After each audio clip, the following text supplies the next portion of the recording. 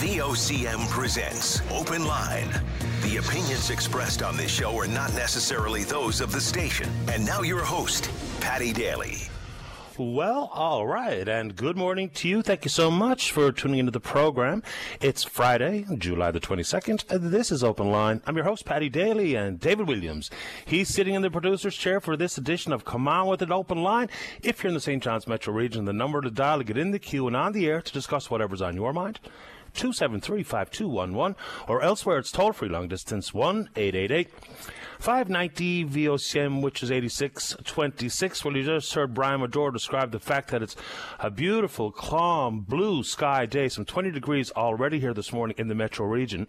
Some heat advisories or heat warnings in place for many parts of the interior of the island, and then just the fundamental friendly advice to put on some lube, well, some sunscreen, and get some water on board before you go out. Find some shady places to take a break when required. And so with the heat scheduled all right throughout the weekend, the Telly 10 is this Sunday. And, of course, a trek from Paradise to Bannerman Park. It's really quite the tackle to take on, you know, so 16 kilometres, 10 miles. Hopefully it's not too hot for the participants this go-around. And it is good to see the fact that Mount Pearl Minor Soccer is back up and running. We know there's a labour dispute in the city of Mount Pearl, and, you know, this is not picking sides. But when you have young people and their families have signed up for some soccer, you look and think outside the box. So they've organised some time at some St. John's fields, and they'll be back out there kicking it around sooner than later. That's a good thing. Say good luck and safe travels to the Rock Senior Women's Rugby Team. They've been rejuvenated this year after a couple of years away. They're on tour in the Maritimes to take on a couple of teams, one in PEI, one in Nova Scotia for sure. So good luck and safe travels to them. And today, probably a great day to hit the links. You know, everyone's familiar with Blair Bursey, or at least he should be. From Gander, terrific player, lefty, having some serious success out there on tour.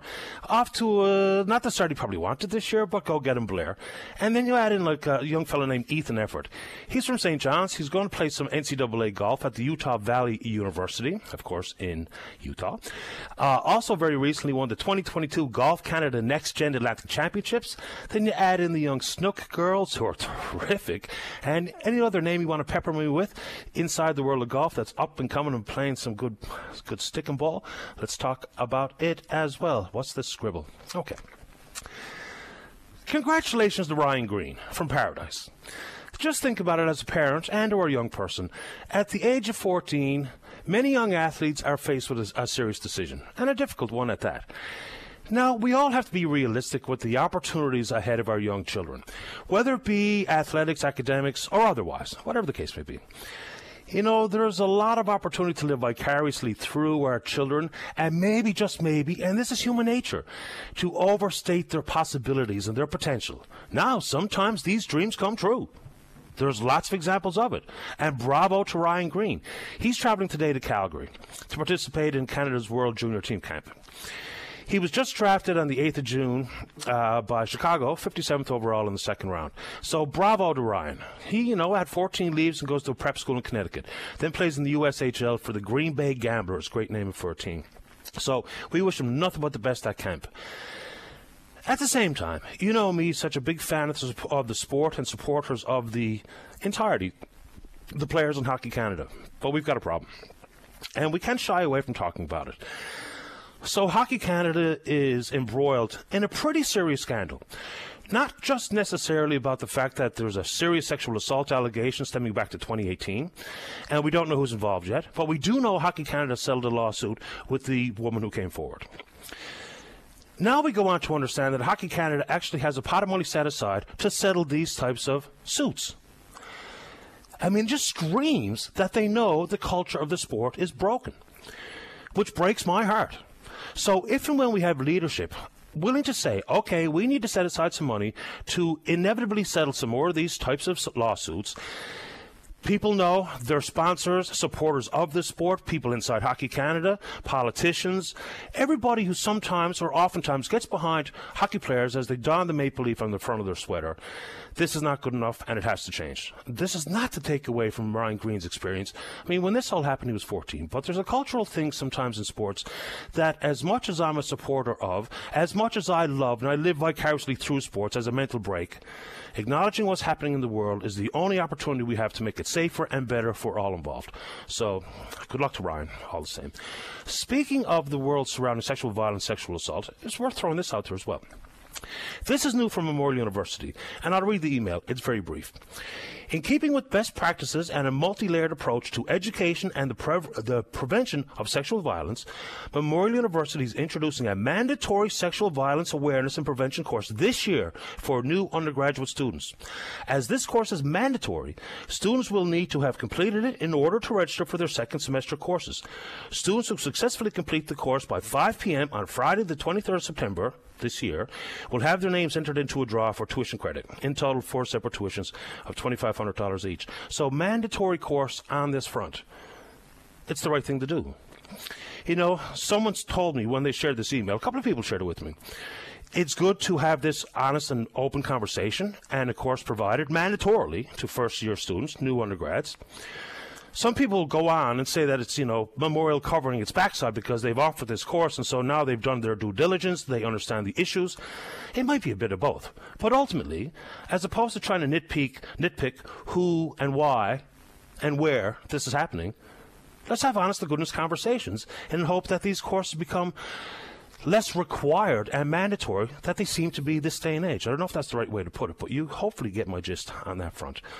All right, let's keep going here. A couple of interesting ones today in history. We know that young Ryan Green is traveling virtually all across the country to get to Calgary for the World Junior Camp. It was today, in 1793, Alexander Mackenzie reached the Pacific Ocean, became the first person on record to cross North America over the Great Divide. Most of his travel happened through Canada, most of the travel on foot. That's back in 1793. And I've mentioned this one before, back to the skies. Willie Post from Oklahoma, first person to fly solo around the world, almost 16,000 miles in his plane called the Winnie Mae. Less than 8 days, 19 and a 33. Okay. Also heard Brian Majora refer to the Atlantic Loop this morning, and we'll touch on a variety of hydro-related matters. The Atlantic Loop, when it was first brought forward by the federal government, this was not local businesses pitching it. This wasn't Nalcor pitching it. This was the provincial government of Newfoundland and Labrador saying, let's do this. This was a federal government initiative. It never really had a whole lot of detail about who built it, who owned it, what the cost to transmit power over the lines to be owned by who, and the hierarchy to be governed by who, Hydro-Quebec. So now the Prime Minister says they're serious about it. I'll do some paraphrasing here. They're serious about it. They look at it as a great way to have 100% renewables to power Atlantic Canada and beyond by the 2030s. Okay. Sounds great. But it's not that long ago that Minister Dominic LeBlanc said, well, we're not quite ready to get into this multi-billion-dollar business with cash on the barrelhead yet. Why? Because they're continuing to do their due diligence. Due diligence is always an excellent idea. But it's always an excellent idea to have more of it done prior to what are glossy photo op announcements to something that may or may not be real, that may or may not have any details, that may or may not have any real foresight into who's involved, how they get involved, and what the end result looks like.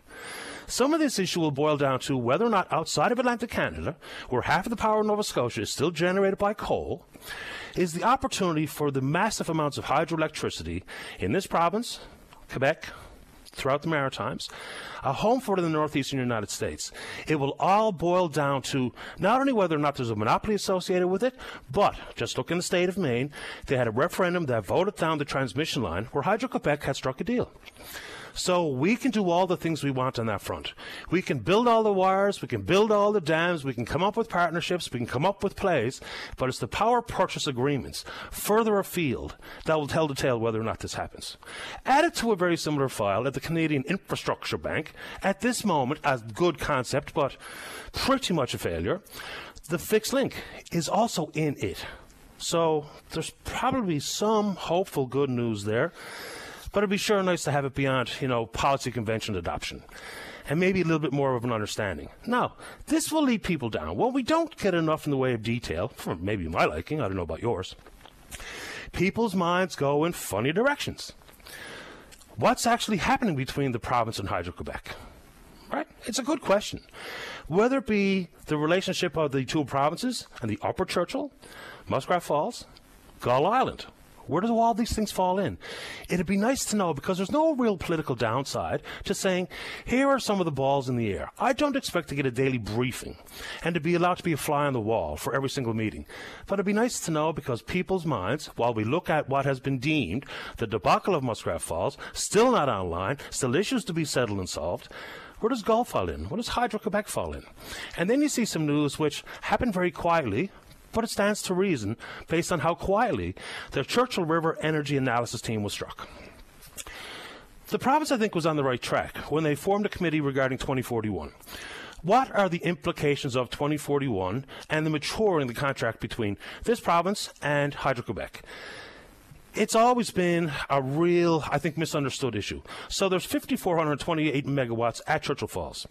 The ownership breakdown, CFLCO, and the corporation that owns 65.8% of it, that's us, that's represented by Hydro, and 34.2% by Hydro-Quebec. So there are big opportunities there, but what does it really mean? You know, it all feels good to say, well, we will shed the boogeyman of Hydro-Quebec off of our collective backs and move forward with golden eggs. Maybe, maybe not. And how does that fall into the Churchill River Energy Analysis team? The reason I'm bringing it up is because the 2041 was a big announcement, and the committee, a lot of good people on that committee, with a diversity of backgrounds. The energy analysis team, not so much. It was just good work by Alex Bill and his team at All Newfoundland and Labrador that came up with the fact they discovered that, yes, it is a thing, and it's being led by Brendan Paddock. Mr. Paddock represented the province on the rate mitigation deals with Ottawa. He has a wealth of business experience, and, of course, former chair of Hydro. The concept and the worry in many corners was, is he in a distinct conflict of interest? So a lot of that comes with the fact that John Risley, a partner of Mr. Paddock's, has made a hydrogen proposal here in the province. Okay, not exactly directly linked with any hydro analysis and opportunities for, but it pops itself up. This is where you just never really understand the thought behind quietly announcing something as important as the energy analysis team on the Churchill River. And Mr. Paddock could be a very helpful cog in the wheel. Absolutely. I'm not really that concerned that he's a friend of the Premier. The issue is whether or not there was a real, tangible conflict that had to be addressed. But when you do it quietly, people will inevitably think there's more to it than we're allowed to see. So now, quietly as it was formed, Mr. Paddock has quietly stepped away. Jennifer Williams, the CEO at Nalcor, is going to now take the team lead. But you know, whether or not Mr. Paddock should have been on this team, every time people are not open, transparent, and answering the questions beforehand, not after the fact, this is what happens every single time. You just wonder what it's going to take. What will be the proverbial straw that breaks the camel's back of silence and secrecy? You tell us up front, people can understand. They may not like it. It might not be the answers they want. But when we find out after the fact, the reaction is constant and consistent every single time. You want to take it on? We can do it. All right, so a bit of privacy. Now, sometimes privacy is important, not with the formation of government task forces and the like. But now we find out that some 37,800 people belonging to the Eastern Health database have been seen their personal information breached, and they've been contacted by Eastern Health. 21,000 people have signed up for the credit monitoring offered by the province, and it's probably an excellent idea for every single one of the 37,800 to do exactly that. This is a story I read brought forward by Rob Antle over at the SEAB. That's 1 in every 13 people in the province. So the story that was slack on detail now seems to be even possibly worse than we thought it was. Some 200,000 FODs have been compromised. But now we know there's direct contact from Eastern Health to almost 38,000 Newfoundlanders and Labradorians that their information is in the hands of whoever the hacker is and whatever they did it for, and whether or not there was a ransom and whether or not there's more to be seen, we don't know. But if you're one of those folks who've been contacted, let's talk about it. And a couple of quick ones here. So the thought and the focus on the Ukrainian refugees and the healthcare professionals that were part of the wave of newcomers that made their way to this country in this province. And the meeting that happened yesterday, we're told, with Minister Osborne, the Minister of Health Community Services, and these Ukrainian healthcare workers about doing something to fast-track their ability to be accredited more easy than it is currently in place, and to be part of the team offering healthcare in the province. So, some interesting emails on that front. One person says we're falling for a bunch of WEF, World Economic Forum, patsies who are here to upset the apple cart. Oh my God, what's wrong with people? But yes, it is important that they are absolutely up to Canadian standards. The problem is, if you have people who are healthcare professionals, doctors or otherwise, that have been in the country, like this Indian doctor in British Columbia, here for 8 years, with 8 years of practice back in India, still working in the call centre. So yes, we have to ensure that they meet all the standards set forward by the the various colleges of physicians and surgeons, which should have much more of a national streamlined focus. Yes, something can and should be done. And it's not just the doctors, international medical graduates. And I see that the province is considering bringing nurse practitioners into the MCP fold. I've never really heard a good argument as to why they should not be inside the MCP world. It's an excellent idea for them to be opening up their own clinics. But when it's a fee for service, and many people are happy to pay it, whether it be $30 per visit or what have you, nurse practitioners are absolutely going to play a critical role in primary care teams, at collaborative clinics, in their own private clinic. But it's the MCP inclusion that makes it a much bigger deal, much more impactful for different regions of the province, but they're looking at it. All right, and we can talk about some cost of living stuff too, very quickly. You know, we saw the inflation numbers, 8.1%, the highest in 39 years. And it has a massive impact, whether it be gasoline, food, and otherwise. The price of food is a really interesting one. During the summer months in Canada, the impact on price point and the impact on inflation is reduced somewhat because we have increased domestic production. We've long been talking about the need to do more, create more, grow more, distribute more of locally grown, whether it be from root vegetables all through cattle. The province has done some things, some additional 64,000 hectares of land to be put forward for agricultural purposes. That's moving pretty slowly. I've mentioned peppering the landscape with greenhouses far and wide. And then we know that there's opportunities that have come and possibly gone regarding abattoirs.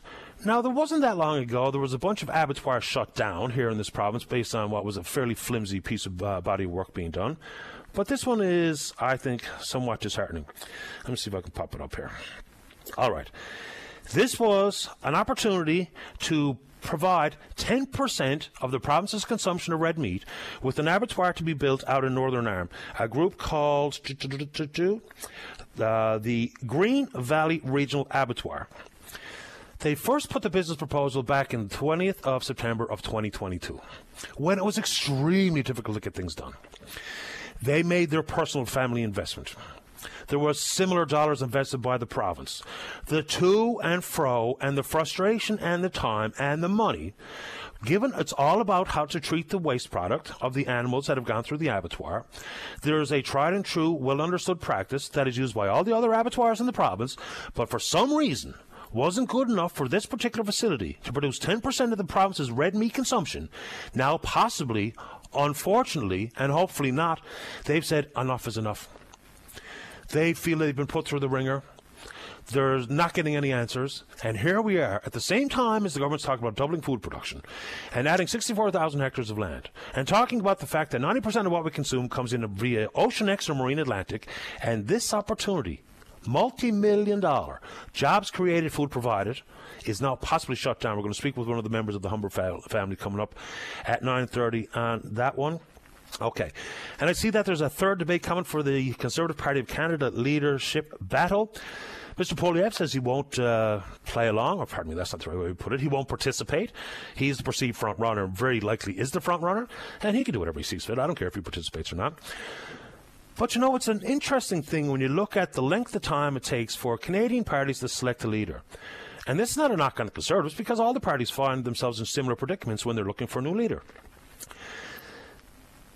In Britain, in the UK, when Boris Johnson steps down, their race started 5 months after the Conservative Party of Canada did. Their race to replace Boris Johnson will conclude 5 days prior to the CPC determining who their winner is. It just takes too long. And it's not good for anybody. It's not good for the party. I'm not so sure it's good for the candidates either. But if you want to take it on, we can do it. We're on Twitter. We're VOCM Open Line. Follow us there. Our email address is openline@vocm.com. Taste of a tune before we come back and speak with you on this beautiful Come On With It Friday. Back in 1978, this band, who was just recently in St. John's down at Mary Brown Centre, opening up for ZZ Top, Cheap Trick. They made their first appearance on the charts and their first hit with Surrender. But don't go away. And welcome back to the show. Let's begin this morning on line number 2. Good morning, John. You're on the air.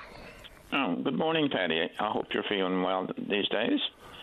I'm feeling reasonably well. I'm on the mend, as they say, so that's the good news. Yeah, well, I can appreciate being not being well. Been there numerous times myself, but the reason I'm calling you today was about the Telly 10. Mm-hmm. Now, I don't know if you've done the Telly 10 or not. I have participated in the Telly 10. I did finish the course. I'm not a runner, and I make a joke out of my training included not going out Saturday night before the race, but I did it just around 2 hours a number of years ago. It was extremely difficult on an extremely hot day. Well, you did it. I mean, it doesn't matter making a difference what time you did it in. You did it, and no one can ever take that away from you. No, I mean, now this is the strange thing about Telly. In the days when I was running, people would come up after you who we knew from other runners and ask you how you did. And one of my other friends would say they weren't really interested in how you did. They wanted to tell you how they did. That's pretty much true, yep. And I've done 18 of them. Now, bravo. Pardon? I said bravo. Oh, thank you. The last ones were a lot slower than the first ones, even though the first ones were pretty slow too. But I've done 18, and I always tell people that one of the ones that I did with weather conditions they were having wasn't actually the Telly 10. It was a race out in Harbour Grace that had one of the flattest 10-course races that we used to run on. But it was really extremely hot. It was just like it is today. And people were dropping like flies. There's people I know who never ran another race because they didn't know how to pace themselves, and there wasn't enough water stations and all that kind of stuff. But I'm just trying to advise new people to it, to drown yourself. I mean, when you come to a water station, I mean, we used to pour water over ourselves like the buckets. I almost take them like a mini shower.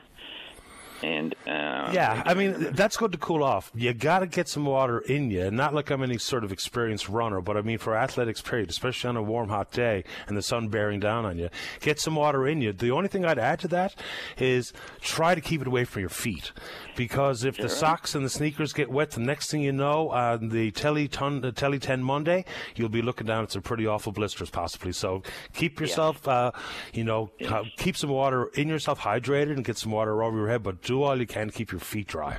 Yeah, and like you used to, water station. People usually think, well, I'll take it on a drink of water, but sometimes that causes cramping.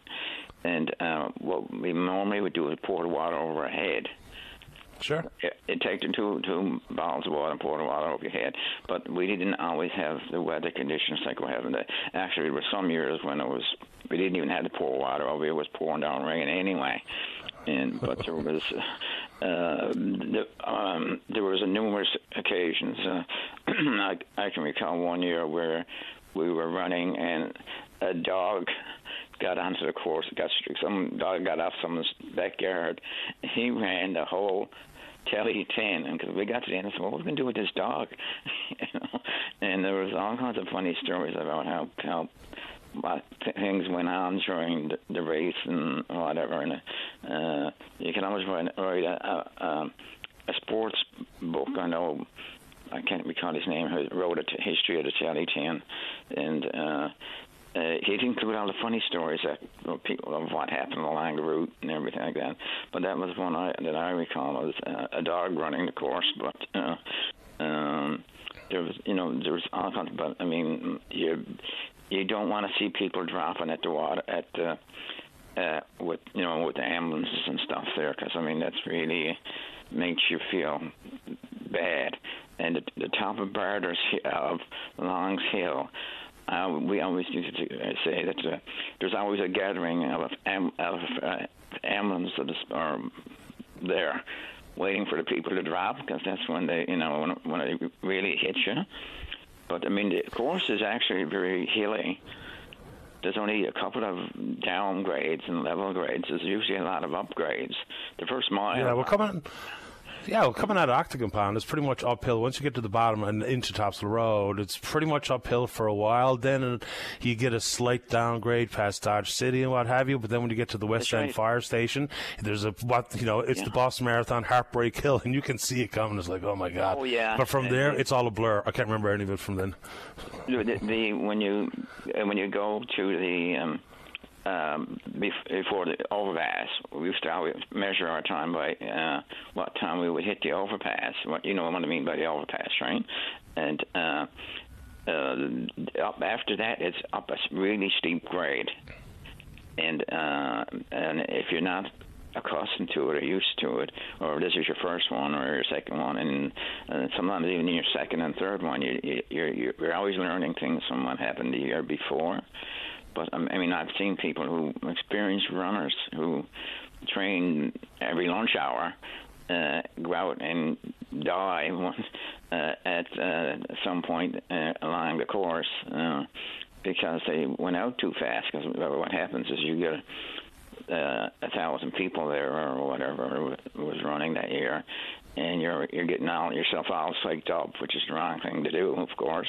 It's not psych yourself up, not like football players, go around hammering each other and getting yourself all worked into a titter.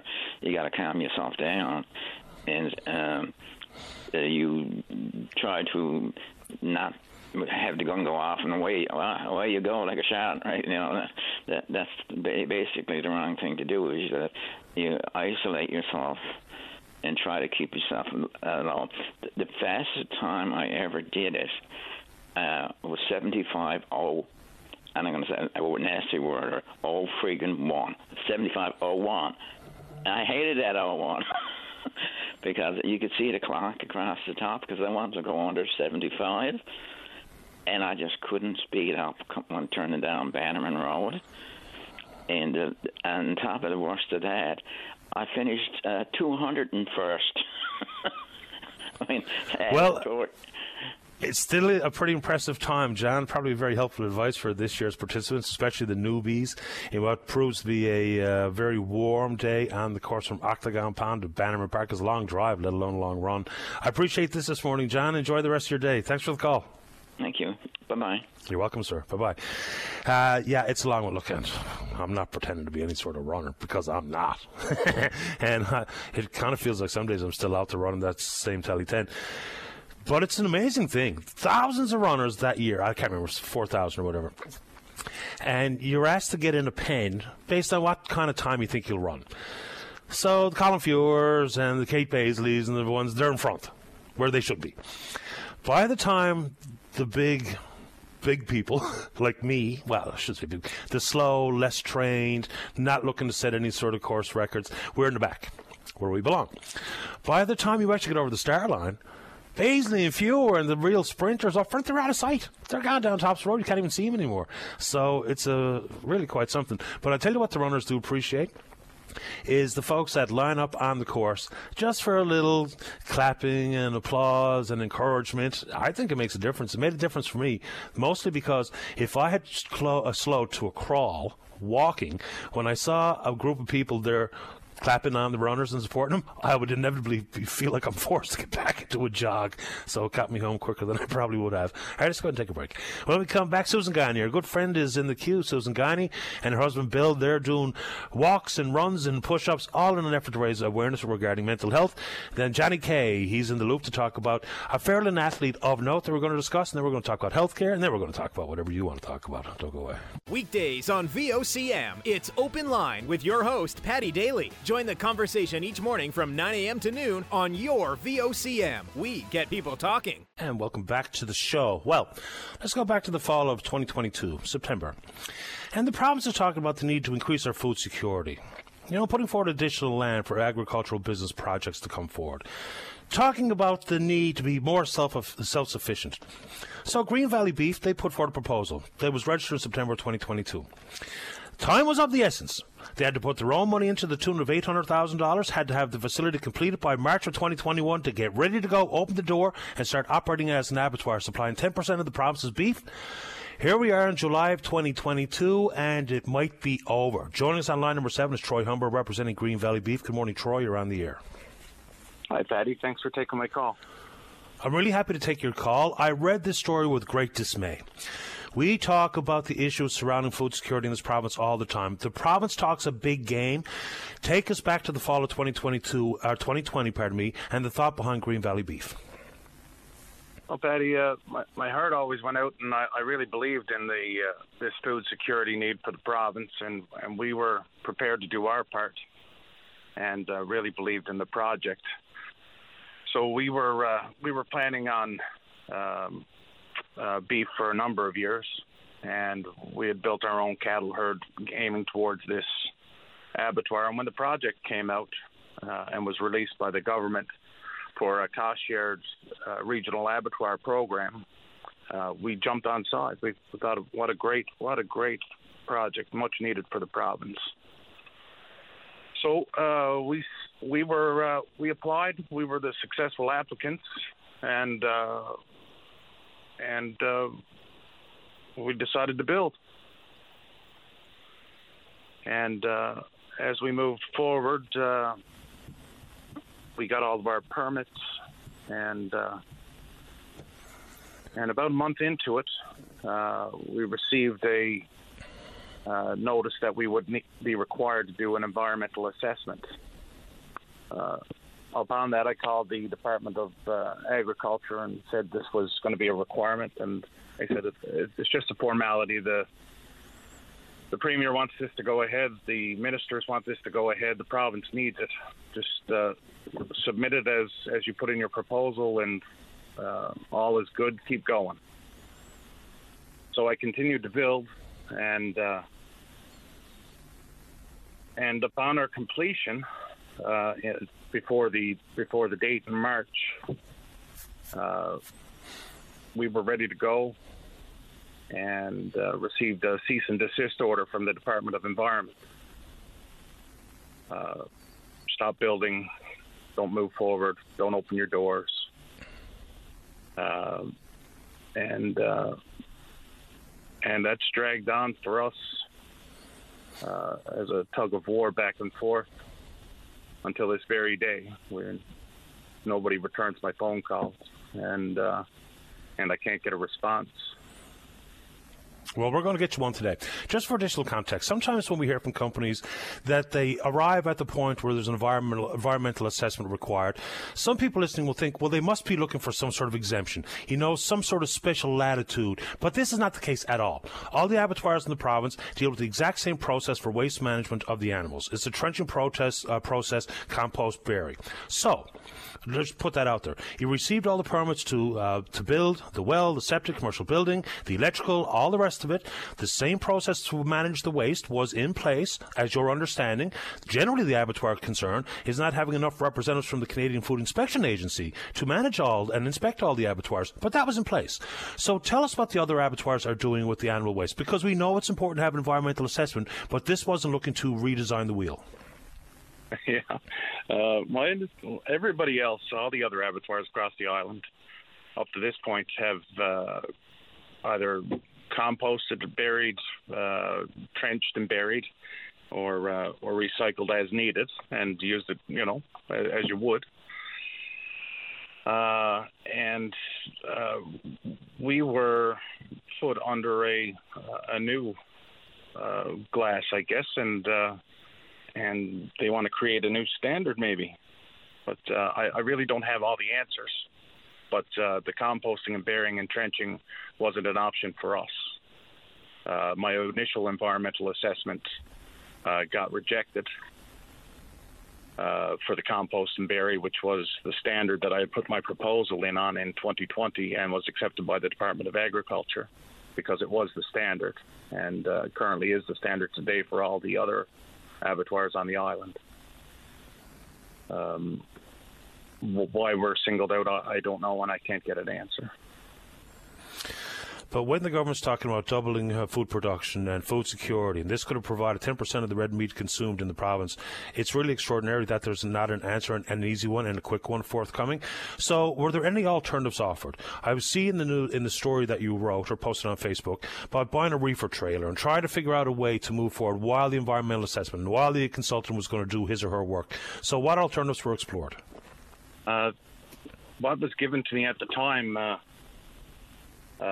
we had exhausted all of our avenues, and I finally threw my hands up in the air back in June of 2021 and said, I don't know where to go. I'm going to have to go to the media. Upon that, the Department of Environment and the Department of Agriculture scrambled, and they asked for 30 days and another 30 days, and they came up with a solution. They said, well, what you can do in the short term to get your environmental assessment passed is you can bring all of your waste to Brookfield Road. The Department of Agriculture wrote the environmental assessment for me to submit to the Department of Environment, and said this will pass. So it went to the Department of Environment, and I was to bring my waste out to Brookfield Road and have it all incinerated for a short-term solution. And then what would happen was an environmental consultant would be contracted by the Department of Agriculture, and they would find a suitable burial site up on my farming land, and we would be able to do the same thing that everybody else would do. So that was all accepted. The only issue is, with that is, one, the incinerator is in Brookfield Road. Yeah. They can only accommodate an animal or two a week.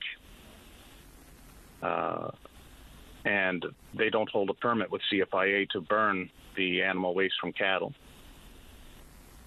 And CFIA wants me to bury or compost or trench on my own property, so the provincial body is saying I must incinerate and don't hold a permit. The federal body is saying I've got to do what everybody else is doing. And and I've never seen an environmental consultant. They've never shown up. So between the feds and the province, we'll call them the left hand and the right hand, neither knows what the other is thinking or saying or recommending, and basically the left and the right hand has got the proponents slapped silly. So this is extraordinary. How many people did you have on staff? Directly related to that position, there was 7 up to 11 at times, with the potential for that to grow. How much money has the family or the company invested to date? We're over $1.2 million. Where's the future? What's next? There's no future for Green Valley Beef or the regional abattoir.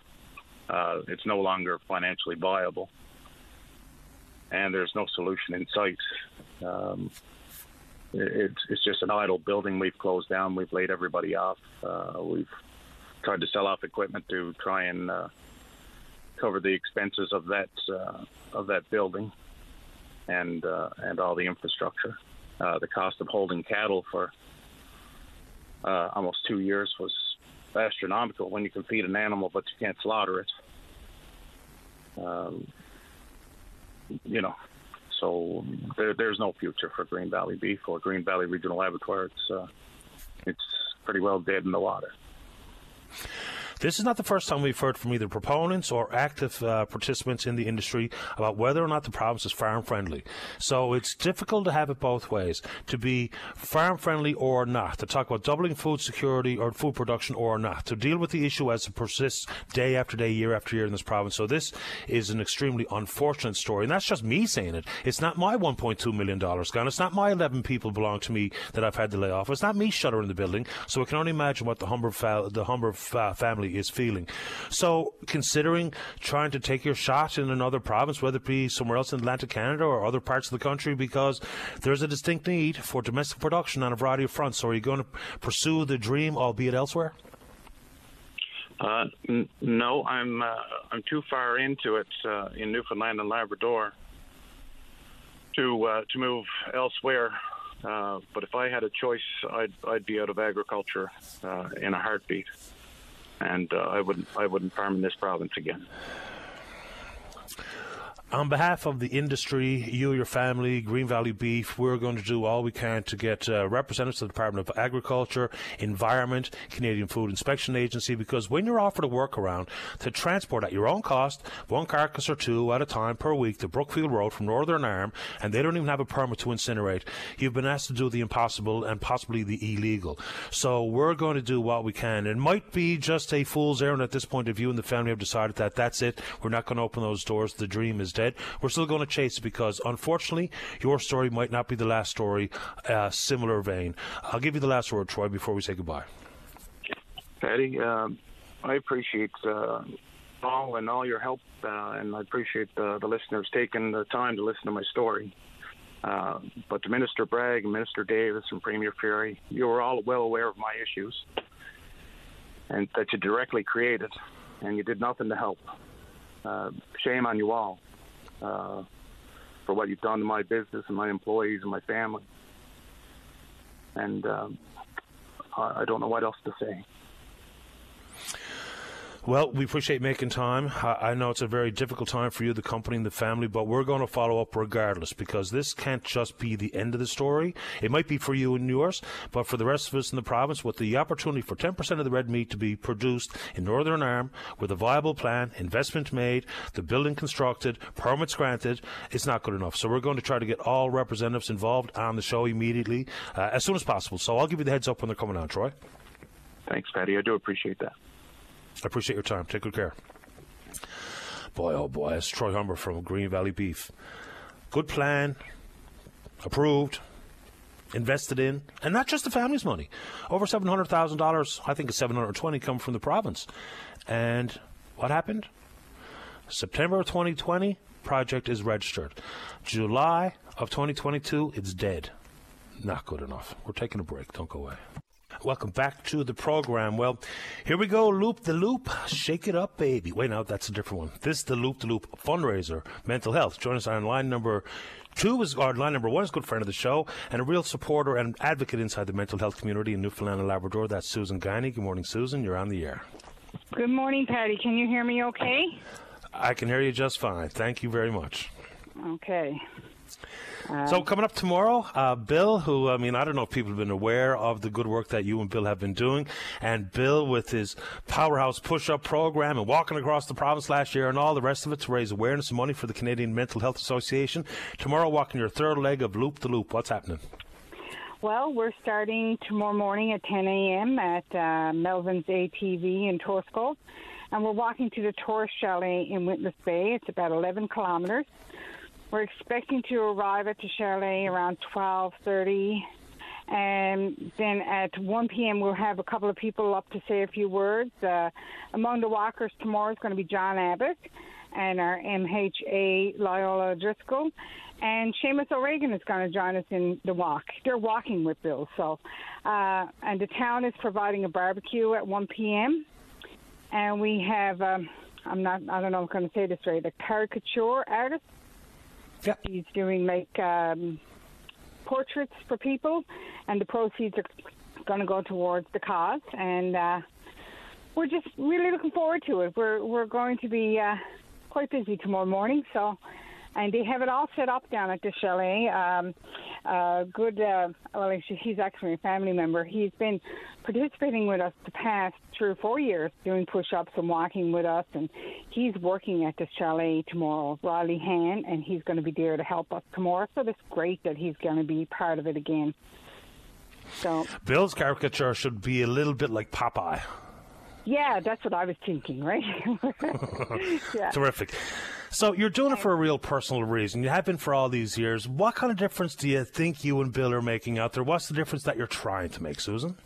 Well, we just want people to not be ashamed to talk about things, open up, and don't be afraid to come forward. And it's okay to talk about mental health.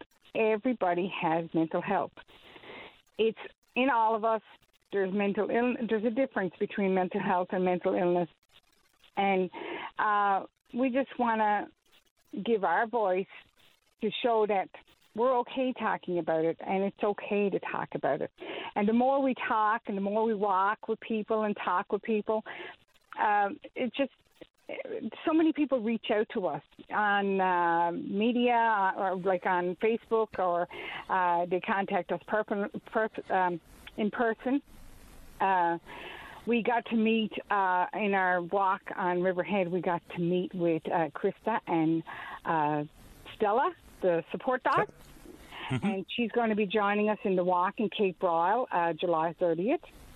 And then we're going to finish up in Renews with the activities at Town Council building, and they're ending it in Fermuse that night with a dance, August the 13th. And the name of the club is called The Loop, so we're going to loop the loop in the loop that night. It's perfect. Yeah. So tomorrow, Witless Bay, you're going to start at Melvin's ATV, so that's right at the corner where the road into Torres Cove starts, I believe. Yeah, where it goes down into Burn Cove, Yeah, and so then back in the Witless Bay, there's going to be barbecue. Think you'll arrive around 12:30. 1 o'clock to be a couple of speakers. The barbecue, the caricature artist. Then, of course, a couple more legs coming up. Cape Broyle on the 30th of July. Renews on the 13th of August. Say hello to Bill for me, Susan. You're doing tremendous stuff, and we're always more than happy to try to give you some support. What?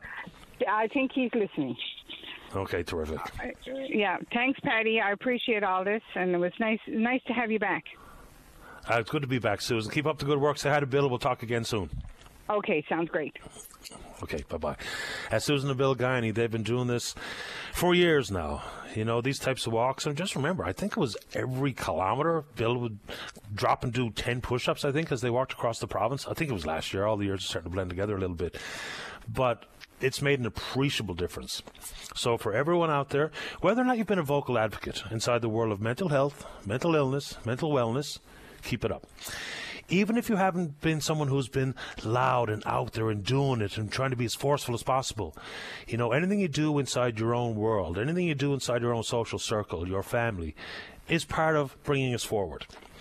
If you'd ever like to take the next step to talk about your own personal circumstance, things regarding interactions with the government and the healthcare system, the mental health care system, we're happy to talk about it on this program because, as Susan rightfully points out, there is nothing to be afraid of or ashamed of. I know that's an easy thing to say for some, but for others, it's been a real struggle. But if we can be part of making that struggle a little bit easier, whether it be short-term, long-term access to mental health services, professionals, counselling and otherwise. Let's talk about it here on the show. Let's take a break for the newscast. When we come back, Johnny Kavanagh is remaining in the queue. He's going to talk about an athlete from up the shore, Fairland in particular, and then we're going to have lots of time to speak with you. Don't go away. Saturday morning, join us for the Irish Newfoundland Show. Send your request to irishnl@vocm.com or submit them online at vocm.com. Welcome back to the program. Let's keep going here. Let's go to line number 3. Good morning, Johnny Kavanagh. You're on the air. Good morning, Paddy. How are things this morning? Top shelf. How about you? Oh, a bit nervous, sir, so you'll have to haul me through this one. No worries at all. Tell us about Bill. Okay, I'd like to take a moment to talk about a member of the sporting world in Fairland who passed away a few days ago after a lengthy illness. And Bill, or Billy as he's known in the community, when it comes to softball and hockey, he was instrumental in developing some great talent in both sports, softball and in hockey. And I guess what made him so unique, I guess, or stand alone, was that he spent his endless hours in the field. Before and after games, he would play games himself, double hitters, whatever, and before he go home, he would always make sure that the field was maintained, the infield and the batting box, or whatever the case may be. But he was always there to drag people to the Filian Gardens or to the Corner Brook areas, whatever. He'd take players in softball and hockey, whatever the case may be. He was a leader. He was a captain of the hockey team who had many championships on the Southern Shore, senior league type deal. And I guess we had the opportunity, Paddy, in 2019 to honour some of the founding members, 50 years plus, whatever, and they give us the opportunity to recognise and honour Bill for his contributions and dedication, I guess. And when the award was called, I guess in memory, you could hear a pin drop. Billy was he was kind of unstable at the time, and he was using a walker. But when his name was called, he certainly had the willpower to stand and come forward for his award. And I guess the community was so proud of that moment. And I just wanted to mention a few things as to what he was as a builder, a mentor. He maintained the teams. He kept the maintenance together the schedule. He mentored the young kids.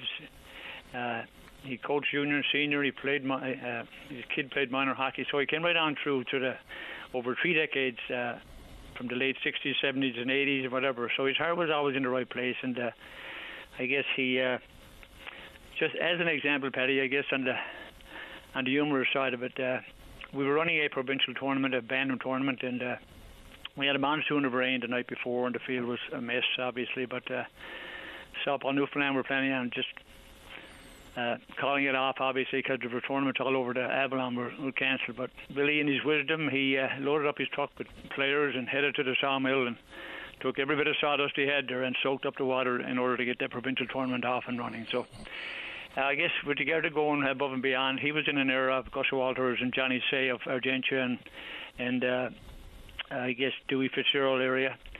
But I guess we always had the guys that could swing the bats and score the big goals. But Billy was there to help make it all happen, and the town was very proud to have such a dedicated leader who always put Fairhaven first on his sleeve. So I appreciate the time to do this, and condolences goes out to the family, and I guess that's it for me. On a personal note, Billy was my mentor. Personally, and after losing my parents at a very young age, within 3 months, Billy was my mentor at my teenage years and into my 20s. So overall, he was good, but on and off the field and on the ice. So my hat goes off to Billy, and I'm sure he's resting well.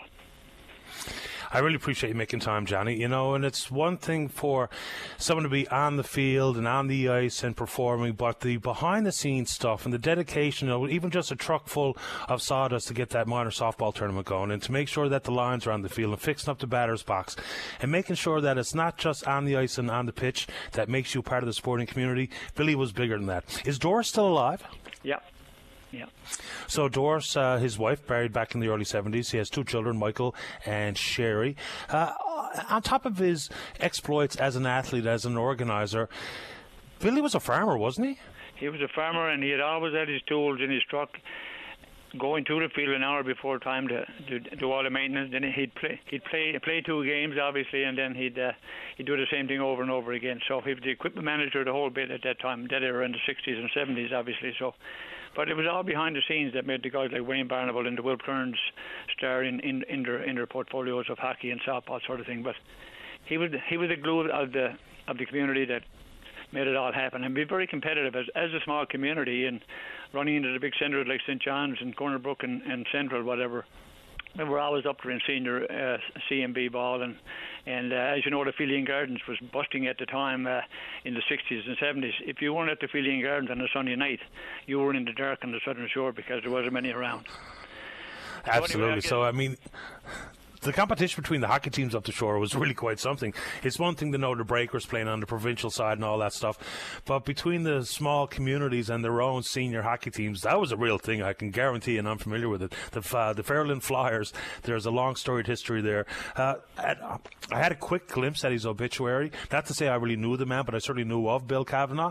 I think he's also famous, and the family was famous for having a bit of a good time and getting the music going, and I think Boxing Day parties in particular.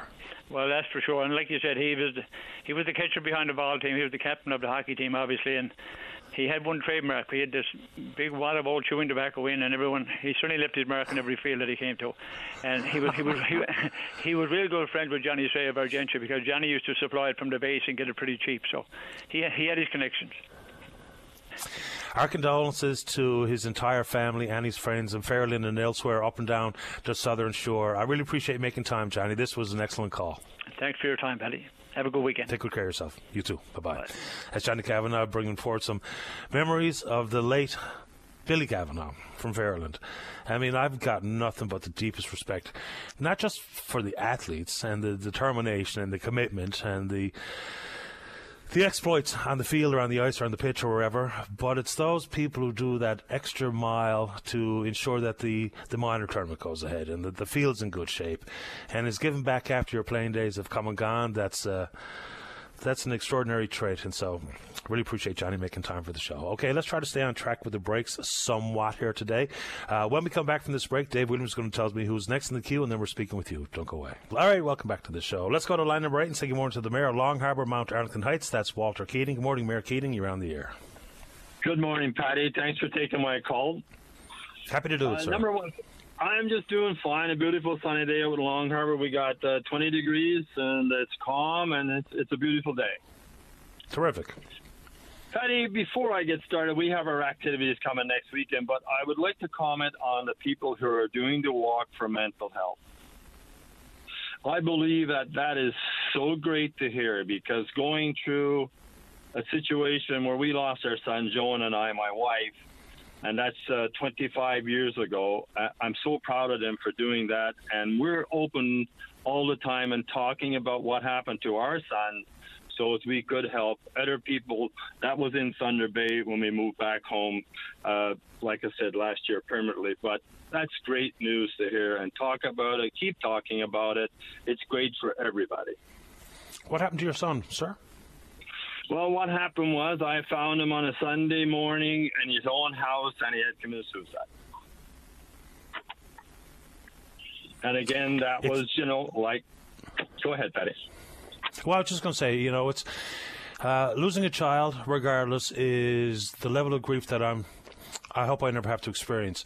Death by suicide always will have a little different type of conversation and emotions associated with it. I'm always quite struck by the brave, I don't know if it's brave or courageous or whatever the right term is, for families to be willing to talk about their own loss because it's so personal.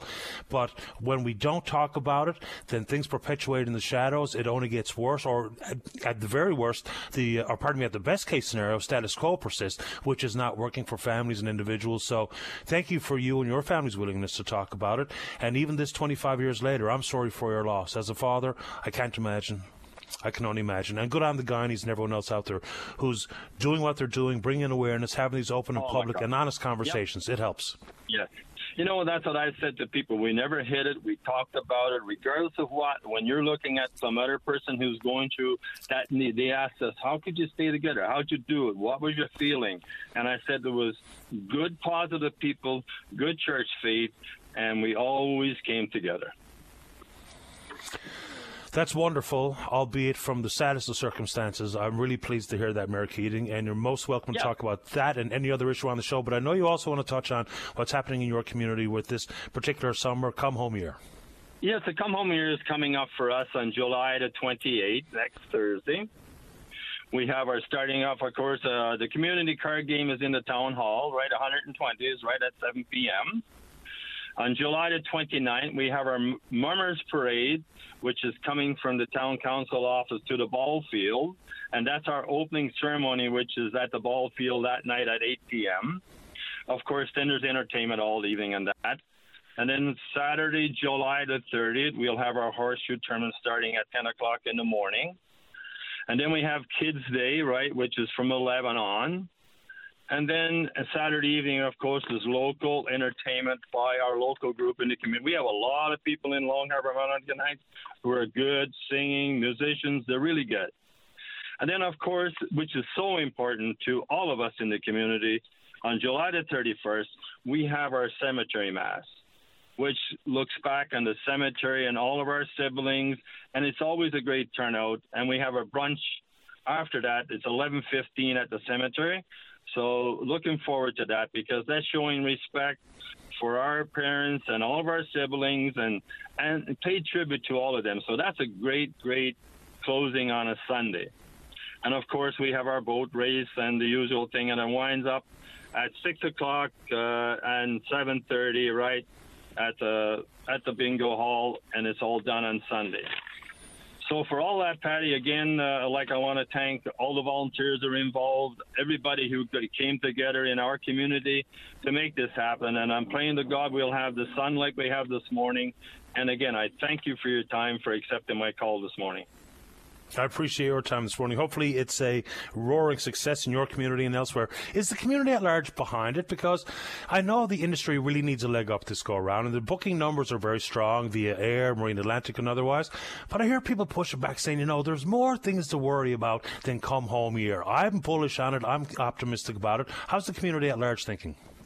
You know what, Patty? We had a volunteers night. Was my first time as mayor, and we went to the community hall. And this is after, a couple of years. I was away for 41 years, of course, and I come back. And I was always a part of the community before I left. And we had a gathering. We had over 92 people that showed up that night. And we had a fantastic time. There was laughter, we had songs, and it was great. And I'm looking forward to this weekend coming up as, again, being the top of the line. And they all are behind us. They're looking forward to getting out, looking forward to talking, to communicate with each other, which is great. I think it's awesome. Hopefully everyone has fun and it's a safe, pleasant time for all involved. Congratulations to you and everyone who organised the events, because sometimes you read it in the bulletin or in the town paper, or you see it on the town's website or on Open Line. You think, well, there's nothing to that. It takes a massive effort to put anything together, especially with multiple events. So appreciate this and congratulations. Good luck with it, Mayor Keating. And then I have one more thing I would like to say, which is I'm so proud of, like being away from home for 40. I have a granddaughter who went to St. Mary's College in Shadiac, right? Down where Crosby went to school. She was the #1 goaltender at the university, all in the States. She is looking to go on the PGA, a lady LPGA tour. She's in Oshawa this weekend. She qualified in Manitoba last weekend. She's going to Oshawa for all juniors ladies golf tournament this weekend. So at 17 years old, this is a positive note too, and a happy note for us and the family. Fantastic. The best of luck to her. So she's got her sights set on playing in the States in the NCAAs? She was down there all last year. She played goalie. She beat out a couple of down there. She was #1 goalie down there. And she's also, like I said, looking forward to getting on the LPGA. Wow. So, at 17 years old. What's her name? Reese Keating. Reese Keating. Well, hit him straight, and hopefully she can hold some putts. So that's absolutely brilliant. There's a real reason why hockey players turn out to be pretty good golfers as well, and that's a distinct correlation right across the world of hockey. So the very best to Reese. Say hello to her for me. I will, Patty, and she's on ThunderBayNews.com, and it's all over Ontario, and she's hitting the light. From Newfoundland. How great is that? Of course, Newfoundland, okay. Love it. Thanks, Mayor. Thanks, Patty. All the best. Okay, that was a pretty good way to wrap up that call. Way to go, Reese Keating. Good luck with it. That's Mayor Walter Keating. He's from the town of Long Harbour, Mount Arlington Heights. Let's go to line number 6. Good morning, Barry. You're on the air. Good morning, Patty. Thanks for taking my call. No problem. And I'll say welcome back. Thank you. Appreciate it. Patty, I called this morning about the boat limit for the food fishery. Now, I know I've been talking about it a lot before, and I thought I was done with it. But just this weekend, after this weekend, a friend of mine called me, who has no reason to lie, and I trust, said that him and his wife and another person were out in the boat. Now, he has a 16-foot aluminum boat. It happened to be a spectacular, beautiful day in the water, which is why he took 3 people. Otherwise, it's just him and his wife. They got 15 fish. They came to the wharf. When they came to the wharf, there was a DFO officer, and that's great to see. The officer made the inspection. Everything was okay. But then the officer said to my friend, if you had 4 people out in the boat and you had more than 15 fish, I will charge you right now. And he said, if this keeps up, then the limit is going to go to 3 fish per person per day, and we'll cut back on the season. Now, Patty, I was talking with DFO, as you were too, I guess, and there's been no mention of a reduction. They said that it may happen if there's abuse, but the way this officer put it is that it's going to happen. And I think that this officer is interpreting the law for himself, and also fear-mongering to an extent that's trying to keep people in line. I know myself that if they were charged, the officer would be laughed out of court and probably would be reprimanded for wasting the court's time, money, and resources. And I just like to put it out there that DFO should come out with a written policy, with a written statement saying about the boat limit, and because there's people out there who believe it, people who don't, people are skeptical, some people don't know what to think. Well, the problem begins with grey areas. You know, for years we've been wondering whether or not this was actually legislated, and there was a crime to be committed if 5 of us in the boat who came home with 25 fish. Then there's the email that I've circulated. I mean, people asked me for it, so I send it. But it includes some grey. We encourage people to abide by the 5 per person, 15 per boat. There is not a legislative requirement to do exactly that, but if people start to abuse it, when ifs and buts are candy and nuts, we'd all have a Merry Christmas. But when we're talking about things like this, it just creates a problem for the individual going out, for the enforcement officers, for DFO themselves. So it's about time we put something hard and fast, black and white, easy to understand, no grey area, no one officer enforcing it over the top, no other officer just turning a blind eye to it, because that creates a problem. Who's to say which officer I'm going to run into? So that can't be up to me. It should be up to DFO and hard and fast rules. Now, I know people don't want to have any rules associated with the fishery, but rules that are easy to understand are better than rules that are confusing.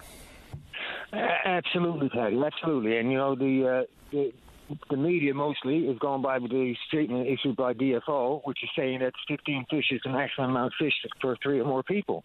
But in that statement that you're talking about from DFO, they say that that's clearly not the case. But, you know, to have DFO officers, and I have great respect for them, and as well as provincial officers, as you know, Paddy, then for interpreting the law, that is completely wrong, and it's not right, and needs to be adjusted, and needs to be fixed. Yeah, and that goes back to leadership and making sure all the officers, all the river guardians, everybody that's in the monitoring, the oversight business is all on the exact same page. No opportunity for people to read between lines or to manufacture what's not there or to misinterpret what might be there. So that's where leadership comes back, and that's where they need to make sure that all hands are reading from the same hymn book. I appreciate this, Barry. Anything else you want to say about it this morning? Absolutely, Patty. Thank you very much for the opportunity. And just a further note about our other program we have on Go Share and Harvest NL, Patty, about the Moose Eat donations. Myself and my daughter and my wife and my mom just recently collected some capon. We got close to 40 Ziploc sandwich bags with Baker's Dozen each bag, and we donated them to the Parent Association of Newfoundland and Labrador and to the Bridges to Hope. We're hoping to get something done with the blueberries. Coming this fall, Patty, we have a major announcement. That is, we have received financial backing to be able to have the ability to pay for the hunters' meat that they want donated now. So if you're a big game hunter, you want to donate a quarter of moose, we would pay for the butchering and possible transportation of that to the nearest food bank that you want it to go to. That's terrific. Good news there, and keep the good news coming, Barry. Appreciate your time. Hope you have a nice weekend. Thank you, Patty. It's always been a pleasure. Take good care. All righty. Bye-bye. Okay, break time. All right, let's go. When we come back, we're going to talk about a rally in support of what's happening, or awareness of what's happening at the New West Valley Hospital. That's Jennifer in the queue, and then we're speaking with you. Don't go away. Every Saturday is perfect for a night at the cabin. The Cabin Party with Brian O'Connell. Saturday night starting at 7 p.m. on VOCM. Welcome back to the program. Let's go to line number 2. Good morning, Jennifer. You're on the air. Hi, good morning. Good morning to you. Thanks for taking my call. My pleasure. What's on your mind, Jennifer? I'm calling from New West Valley. I just wanted to get the word out there that on August the 4th at 6 p.m., we're going to be having a rally in the area. Not sure yet of location, but we're having a rally in support of our local hospital, the Dr. Y.K. John Kittiwake Hospital. We're very So what does that mean, you're having a rally in support of? Like, are you losing services, or what's the issue that you're demonstrating about? It's horrible. Since March, we've had no less than 61 diversions to Gander where there's no emergency service. Sometimes it's all day. Sometimes it's after 4 p.m. until the next morning, that kind of thing. We're down to 2 doctors, and we've been told we're losing one now the end of July, and there's no talk of if that one will be replaced. So we know if we get down to 1 doctor, those diversions are just going to increase and increase, right? And we don't know. I mean, they claim we're not going to lose our hospital, but, nothing is sure. And Even if we don't lose the hospital, we still could lose our emergency services.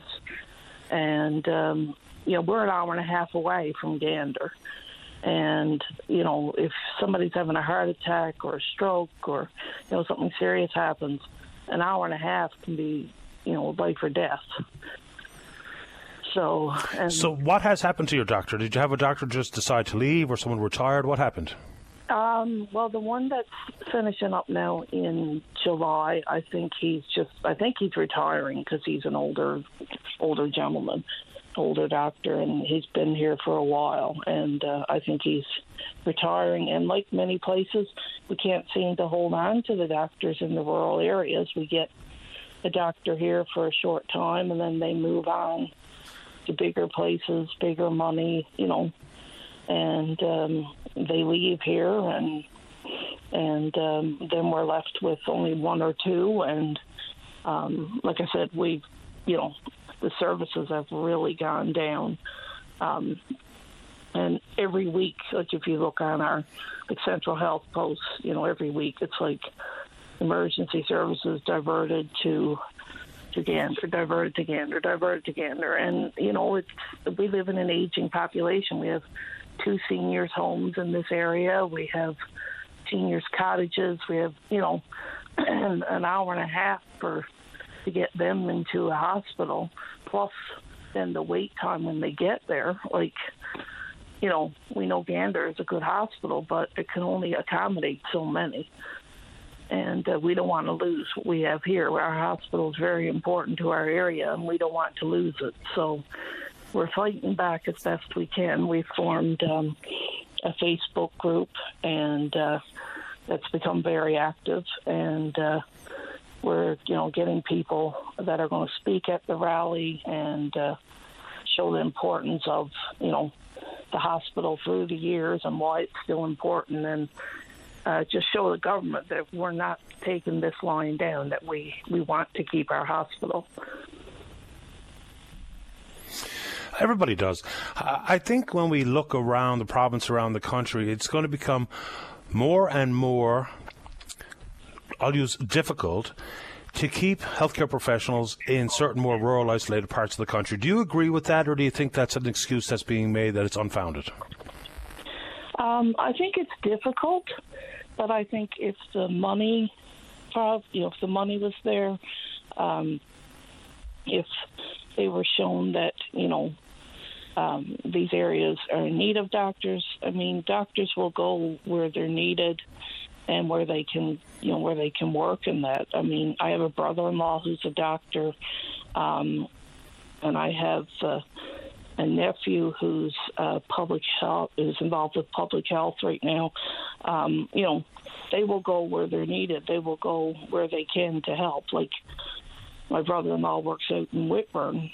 He lives in St. John's. He travels to Whitburn every day. He could have easily worked in St. John's, but chose to go to Whitburn. So, I think doctors can be, working in rural areas. It's not just all the cities, but it is to be shown that, these rural hospitals are important to the people that live here. Like, from my own personal standpoint, like I don't drive.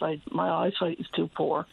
And so they close the hospital here. It's like, okay, am I going to have to move because, I'm not going to have a doctor. I'm not going to be able to get blood work. I'm not going to be able, So it's, you're going to lose people out of the communities if you start closing down hospitals because, people are going to be too worried about their health concerns and they're going to have to move elsewhere. Some people think that's the intention. I don't necessarily agree with that. Now, the province has made one move I saw in the recent past. They're going to pay doctors willing to work in more rural emergency rooms $800 a day extra to do exactly that. Do you think that's going to help? I don't know. I think if it's advertised properly, it may help, but I don't know overall if it will. Because we're in such a crisis with this right now because it's been allowed to get to this point. We've seen this decline up at our hospital over, months and months and months, right? We've been watching this, and this is not something that just came about overnight. And, we know, if we don't start trying to get, people involved and say, okay, look, we're not taking this line down, we have to try to fight back. Our hospital is important. That, if the government don't see that we're trying to fight back, well, then they're never going to do nothing to help us. They'll just say, oh, well, they didn't even care enough to fight, kind of thing, right? So we're trying our best out here now to say, look, come to our area. We have a beautiful hospital here. We have a beautiful area with lots of activities for children, and there's a lot to offer in this area for a doctor that would like to come here. I think that's going to be part of it. It's going to be fighting for what you have, preserve what you have, but also communities, whether it be Fogo Island or Bell Island or out in your neck of the woods, to try to be part of creating the atmosphere where it's going to be attractive for a healthcare professional, doctor included, to come. And I always get in trouble for the one comment that I just made about, it's going to be more and more difficult to keep a doctor in smaller parts of the country. And I do think that some people believe that the plan is simply to try to depopulate certain parts of the province by removing their health care. The reason why I think that might be a slight exaggeration, and I'll get your thoughts on my comment here, is that let's just pretend for a second that I'm a Liberal member of the House of Assembly, and I'm representing a rural part of the province which is suffering with diversions from the emergency room, losing their doctors, what have you.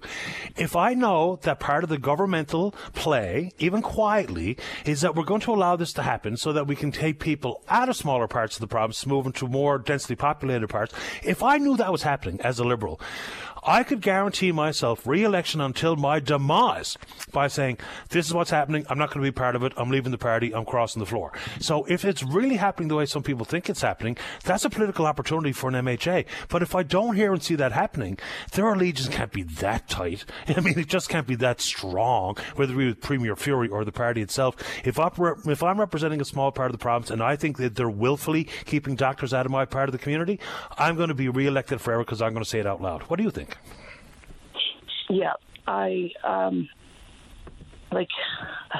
it's hard for me to say because, I've heard comments made that, from our local MHA, that, oh, he's promising us that, this hospital won't close.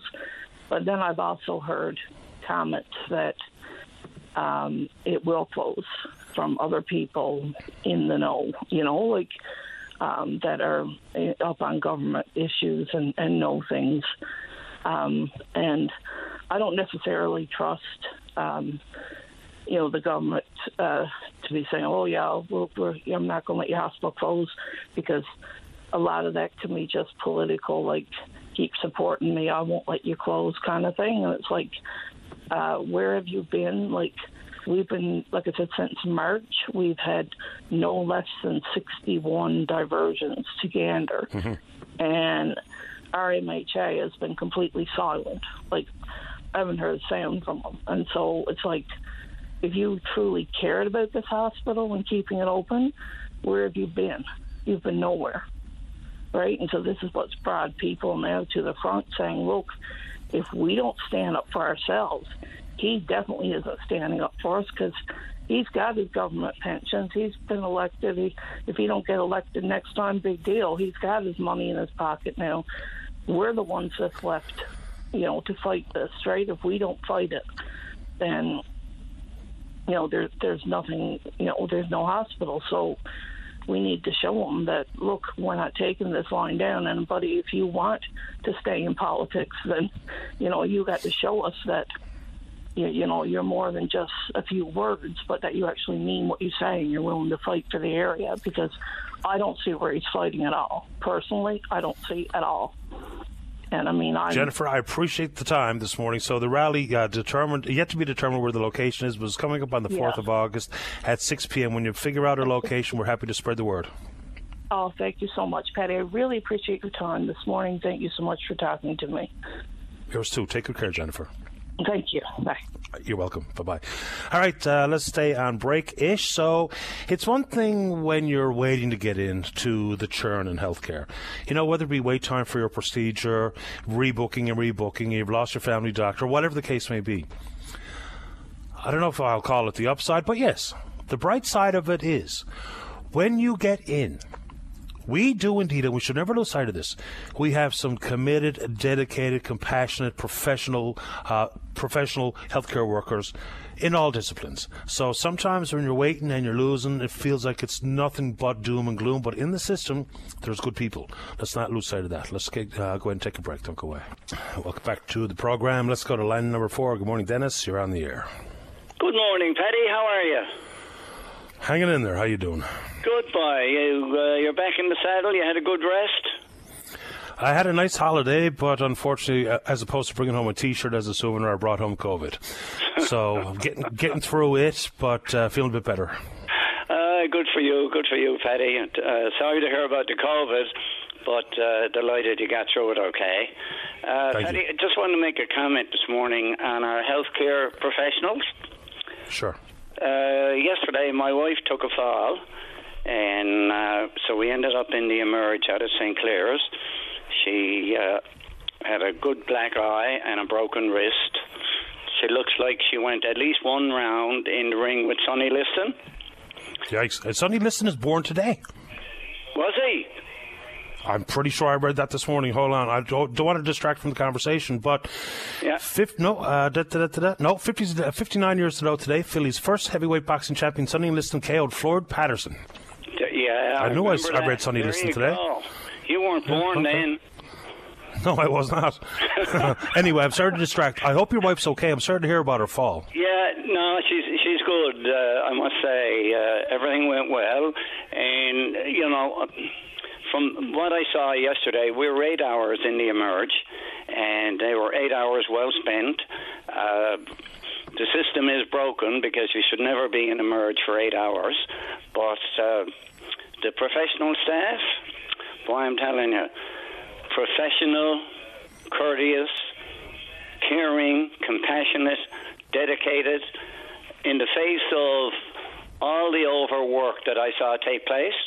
I mean, my wife went through, the procedure about X-rays and a CAT scan to make sure that nothing happened to her head, then checking the X-rays again, then resetting the wrist, then another X-ray to make sure that the wrist was set properly, and then we got home about 10:30 last night, and 9 o'clock, 9:30 this morning, I get a call from St. Clair's to say she has a follow-up appointment on Wednesday at an orthopedic clinic in at the Health Sciences, which I thought was really efficient and professional. But the people I saw at work out there, it was crowded, no doubt about that. But they were not put off by it. They were treating people with compassion. I can't say enough about the people working in a system and trying to keep it going, a system that is not the way it should be. I mean, these people are helping the system function in the face of adversity. It's just, I can't say enough about it. Every now and then someone will take a swat at me for mentioning the fact that, I know there's a lot of consternation while people wait to get in to see the doctor or the emergency room or wait for an appointment or look for a family doctor. But by and large, the professionals that you do get to see once you get in are top quality. So I don't know why people get mad when I do say that, because just think about it. It is not good or acceptable when you have a healthcare professional who might be overworked and stressed out and frustrated, who might not have the best bedside manner at one portion of their long day. Okay, and they have to do the best they can on that front. But when you know that they are overworked, overwhelmed, stressed out and tired, and still able to be professional and compassionate, display that bedside manner that we all need and want when we present inside an emergency room or a clinic or a hospital, that's extraordinary stuff. And I do think we owe them a thanks. Not to be on bended knee, and I know we pay them and what have you, but they're working in circumstances that I'm pretty sure I couldn't handle. So I'm glad to hear that you and your wife were treated the way you were.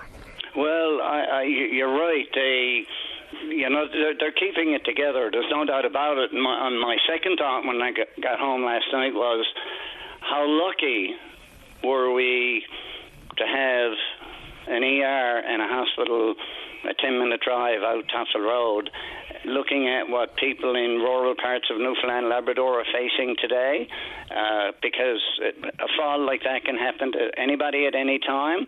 We were 10 minutes away from help.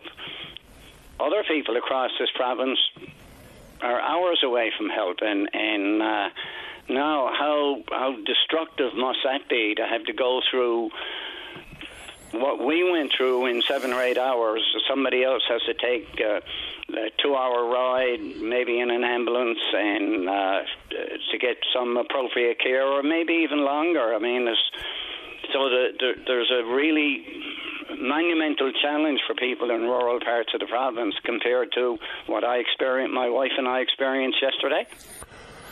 Absolutely. I mean, there are some reports, and I won't get into specific communities because I don't want to misspeak here, but even if you have to be transported by ambulance in some of these communities, we could be talking 6 hours round trip. Yep. So a community that might only have one ambulance, someone needs transferred to the closest emergency room where they've been diverted from maybe their own hometown. 6 hours, no ambulance. And then it just kind of trickles down, or a ripple effect makes its way through the community. So it's not just the one person, it's the whole community knowing, because we kind of have a way of knowing each other's business, especially in smaller towns, and you know that Bernice has gone in the ambulance, and you're worried, sure, Johnny down the road got the bad heart, now what? So all of a sudden the anxiety just rears its ugly head in so many ways. Might be real, might be perceived, but it's the fact for so many communities and so many families. So it's a strange time of life. Well, I got to say kudos to what I saw last night, and people keeping the system going, and I only wish that people right across the province could and would have that sort of experience. I mean, these people are working 12-hour shifts, and there's constant stress, and working with people trying to keep them happy and at the same time provide the care that they need. It's just amazing. Can't say enough. It's good stuff. Listen, wish your wife well for me, Doc. Appreciate the time. Thanks, Betty. Take care of yourself. You too. Bye-bye. Bye. All right, there you go. Where am I? 11 o'clock. So what we're going to do is we're going to get ourselves off to the 11 a.m. news. And during that newscast, Dave Williams will update me as to who's next and what's shaking in the queue. One more time, the numbers. If you want to get on the air to discuss a topic of your choosing, if you're in the St. John's metro region, the number to dial, 273-5211. Elsewhere, it's toll-free long distance, 1-888-590-VOCM, which is 8626. We're taking a break, and then we're coming back. Nutrition, exercise, keeping the cold at bay. Whatever keeps you feeling great, the Wellness and Healthy Lifestyle Show on your VOCM. Welcome back to the show. Let's go say good morning to Nelson Fagan Jr. He's the chair of the Newfoundland and Labrador Cattlemen's Association. Good morning, Nelson. You're on the air. Hello? Good morning, Nelson Fagan. Good morning, sir. You're on the air. Thank you. Just wanted to call in and touch. I heard the latter part of what Troy was saying, and we own an abattoir in Fagan Meats, and we compost and bury. And I heard him say about his issues with environment.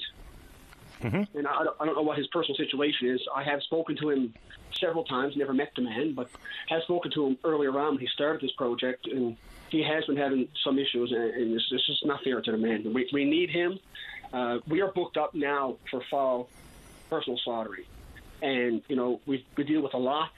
People call, wanting to get in. They get frustrated with you. We need local abattoirs to sustain this.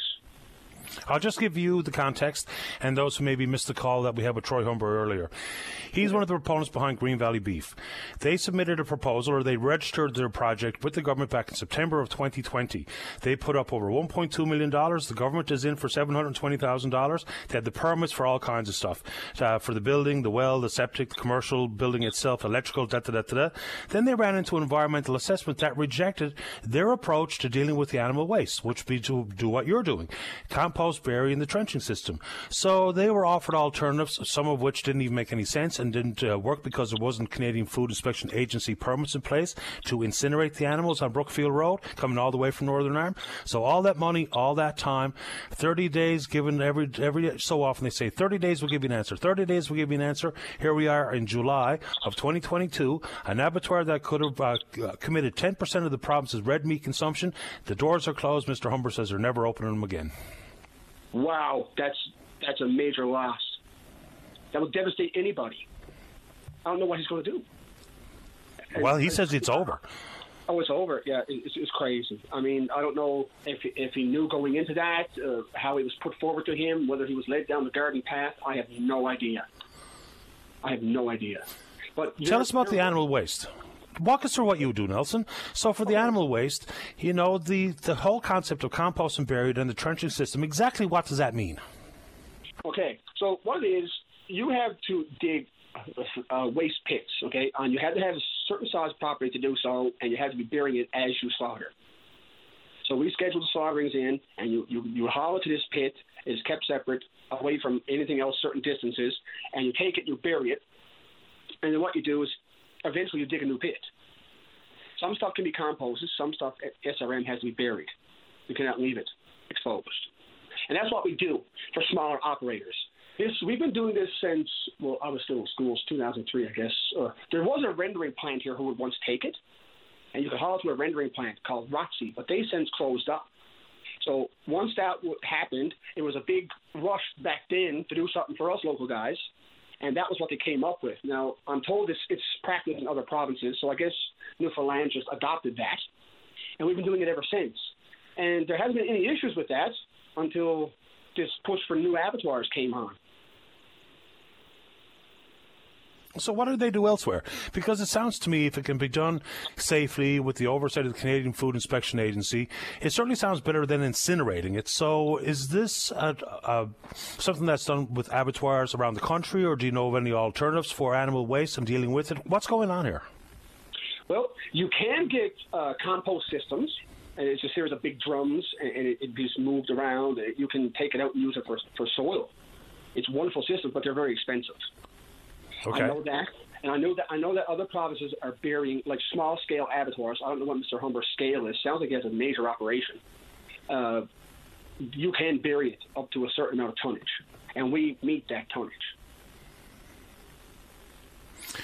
One of the concerns in years past with the creation of more abattoirs is whether or not we had enough employees and inspectors working for the Canadian Food Inspection Agency itself, because it's one thing for an environmental assessment to take place on the provincial level, permits to be granted by the province, but you need the CFIA to be here in numbers strong enough to support the numbers of abattoirs. Where are we? Well, here on the Avalon, I know of two that we deal with for our abattoir on a regular basis. There are two inspectors. That's who comes out here and do the inspections, and they do brainstem testing in control and just pre-measuring and keeping guard for against mad cow and BSC and things. So other than that, there are two inspectors who come around, and I would imagine every area of the province has their own, but for here in my area, there are two. I know of two. Mr. Humber and Green Valley Beef, they say they could have produced 10% of the red meat consumption. To your understanding, how much of our red meat is actually produced and slaughtered and distributed from abattoirs here in this province at this moment? That is a number we would like to know as the cattlemen. That is a number we would like to know. We wouldn't mind getting statistics on that, and that has been discussed amongst us too. We know there are a lot of cold cows get shipped out. Whatever we can scoop up as local abattoir operators. Most of the beef here is shipped in. The vast majority of it is shipped in. It's all trucked. Everything. Yeah. I believe if you look on the government's registration for local abattoirs who has red meat licenses, I believe there is I just looked there just last month. We had this conversation. And I believe it was 27 or 29 licensed abattoirs in this province. A number of those were white meat licensed only. So that's just chickens? Oh, I guess, and pork? Poultry, yeah. Yeah.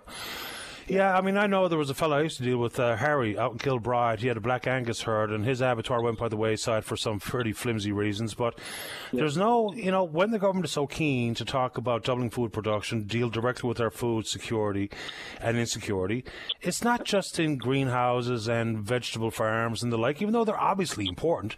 It extends throughout the entire gamut. So for this particular massive operation to now have shuttered its doors, done away with its cattle, laid off all its employees, and they're never going back, or so they say, it's a loss that it's going to be hard to replicate, because it's not just how big that operation might have been. For others out there thinking, you know what, maybe that's an industry I'd like to be in. It looks like there's some supports. It looks like there's some land available. Then they hear those stories, and all of those potential business projects go away now. I'm not going to be 2 years later, $1.2 million later, and no action. So it has a ripple effect beyond just the Humber family. Exactly. Absolutely. As for funding and the way these things work, there are wonderful programs set up, and I have a wonderful relationship with government, as do most of us producers, vegetable guys, we all do. The funding is a wonderful thing, but don't jump into it eyes wide open. It's not like that. I'll give you an example. I just built a new barn, 60 by 40, a wonderful building. The first barn built in my family since 1954. It was an exciting time. We went ahead with the project. It was fine. Contractor issues. Now, with the funding, they give you the money. You kick in yours. You are given a set date to have your building paid for in full before that reimbursement comes. They do give you an advance, but the rest of it you don't get until you pay for the building. So I was given a date, called. I was told, pay for the building, and you will get your money sent to you. If you don't pay by a certain date, we can probably extend it, and they did once. So finally, I had to pay the contractor by a certain date. I paid him. I believe it was the 21st of January. He was not finished. He was coming back. And there's still a bunch of work needs to be done. Can't get a hold of him, so I called, and I expressed my concerns about this. I said, what happens now when he's not done and he's paid? And what rights do we have, right? And I was told that, it becomes a civil thing. Make a complaint against the DBB or Structural Association of NL with him or whatever, and handle it yourself. So I said, well, how come this is done like this? And they said, well, in the event that we've had contractors not get paid by producers, and their contracts come back on us looking for the money. So I said, what about the guy like me who abides by the rules, saves for a number of years to do this, and then I get the dirty end of the stick? Who comes to bat for me? Mm-hmm. Right? So now the contractor got his money. He's laughing. He's not finished. It's out of my pocket to finish the building. He's got his money. And there's another thing about this, too, about this funding stuff. This is my first time ever applying for anything. I'm here farming vegetables and raising animals. I'm still using implements behind an old tractor. We have one new one now. An old tractor that I plowed fields with, the same tractor and implements behind it when I was 9 years old, Patty. We have nothing here in the way of new equipment as such. There's a few things we gather up as we can afford them. Sometimes it's not the money you spend, it's the money you save. And no doubt, always is, 100%. Nelson, we're going to follow up with the provincial government here because, it's too big an issue, and it's not just about Green Valley beef, it's about all of us. Because if we're suffering with price points at the grocery store, and we know all the contributions, whether it be to greenhouse gas emissions, we could be cut off from the mainland for extended amounts of time. The story has long been, we only have about 5 to 7 days worth of food on the island. We know that the potential to be cut off for 5 or 7 days is real. So to not be aggressively moving towards peppering the landscape of greenhouses, making sure that the right projects get off the ground, green-lit and operating ASAP, as long as they meet all the standards, environmental assessments, CFIA, all the rest of it, we can't afford to have Green Valley beefs and the similar operations go by the wayside. We simply cannot afford it. Exactly. And like they were talking about bringing in new regulations, we had to do an environmental assessment. It cost $50,000. No one in the province does that. They come in, they put these pipes in the ground around your holes, your composting holes. They come down once a year. Out of the province again, they're coming down. It's cost. The number said to me would be $10,000 annually to come down and do this environmental testing once a year. Now, that's another $835 a month I had to scrabble to get somewhere. Yeah, that's a pretty big scramble. 5 and 7-year-old, I'll be 37 in 2 weeks. It's not easy. And another thing, there's so many young farmers want to get into this, and the land is tied up. Like, I know of land around here that is sitting vacant. It was cleared off years ago for farming. It was issued out to different people for farming. I know of 3 of the men have since died. The land is just sitting there. Government put out 64,000 hectares for usable developing farmland. I would like to see a statistic on what land is around lying idle. They wouldn't have to bulldoze more trees that get more young people to jump right into it. The numbers are there. We can do this food thing, but there's a lot of red tape preventing that. Same with the pasture lands. I sit as a chair as one pasture, and I sit on another director on another pasture. And with the funding for that, like, they want you to have the money to put up front. $30,000 is what they'll give you. So now we just took over one pasture. We're a new association. We have no income. We took in $900 this year in dues for people putting cattle in with our animals. Now, how many years will it take us to get our portion to put a fence on anything? Right now we have an account with a fencing program, and me and the vice chair are doing it, and we're going to have to foot that through ourselves. There's almost $5,000 of fencing materials there. We've used so much of it. The funding needs to change for things such as that, too. I would like to see like an operating line of credit. And Crown Lands and the Department of Agriculture, they don't know what the other one's doing. No one's on the same page. It's frustrating. We're giving timelines. Right? Yeah. Nelson, I really appreciate your perspective and your contribution this morning. Thanks for the call. No problem. Thank you, man. Take good care. Bye-bye. And even in the vegetable world, there's certain things, because the quality of the soil will result in the quality of the yield. And we don't even do maybe enough on that front, so say farmers in that industry. And, no mandate of crop rotations and those types of things to keep the soil as fertile and as productive as it needs to be. Before we get to the break, let's go to line number 1. Good morning, Henry. You're on the air. Hi, Paddy. How are you doing? Doing excellent. How are you doing? Good. I got a little story for you. On July the 13th, I was at a local restaurant called Brown's in White Way. I'm a volunteer firefighter with the Trinity South Central Firemen, and this old lady began to choke. I had to do the Heimlich maneuver on her to save her life. So as a volunteer firefighter, you would have learned that in training for said position through, the standard first aid, the Heimlich, as far as I can remember, that CPR and some of the obvious. Yeah. Sorry, go right ahead. So tell us exactly what happened. You're sitting at your own table and you hear or see someone struggling, and we'll just paint the picture for us. Her grandson was all sitting down about to eat my dinner, and her and her great-grandson was sitting down. Then he yelled out, she's choking.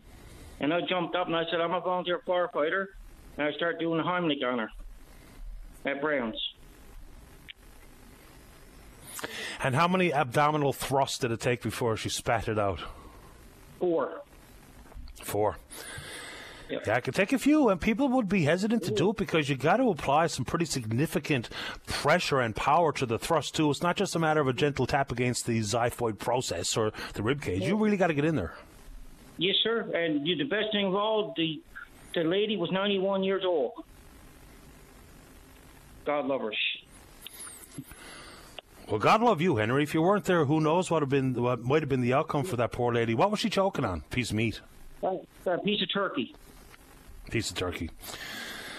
Yeah, well, listen, good for you, Henry. You should be applauded and thanked, and I'm sure that family is more than pleased that there was a volunteer firefighter who knew the Heimlich sitting right there in the restaurant. Yeah. Well, thank you, sir, for your time. I'm happy to have you on. What's the food like at Brown's? Good, very good. You have to come out. Well, we just gave them a little shout-out, too. Appreciate this, Henry. Bravo. Good on you. Thank you, sir. You're welcome. All the best. Bye-bye. I'll just throw this back into the hopper, like I've said in the past. I know we have to learn the 3 R's in school, right? The reading, the writing, and the arithmetic. Totally get it. But some other life skills. And we've heard stories. There was a young fellow who won a life-saving award some years ago because it was either the Heimlich or his friend suffered a bad cut and they were out fooling around in the woods, and he knew what to do. Maybe some of these first aid courses peppered through your K-12 career. With more advanced techniques, the older you get, what have you. Can you imagine if you were not in a restaurant with a trained volunteer firefighter, but your 13-year-old son or daughter saw what was happening, the call came from the table, she's choking on the turkey, and that young person knew how to apply the Heimlich? the kind of things that, it's part of learning for life. Let's go ahead and take a break. Don't go away.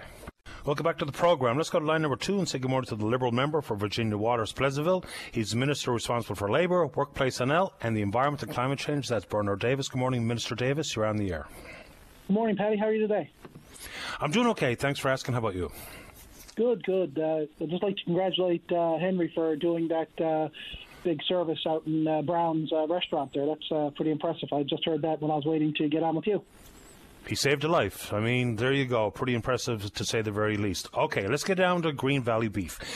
The province and your government has talked about doubling food production, 64,000 additional hectares of land for different models inside the business. Then you have someone like Green Valley Beef, who could have supplied 10% of the red meat consumed in the province. They went through the process. They registered the project in 2020 in September. The investment made by the government, the investment made by the family, permits given for all kinds of stuff, well, septic, commercial building approval, electrical. But when it came to an environmental assessment on waste management, they weren't given the approval to do what every other abattoir is doing, as I'm told, as I understand, to compost and bury the animal carcass.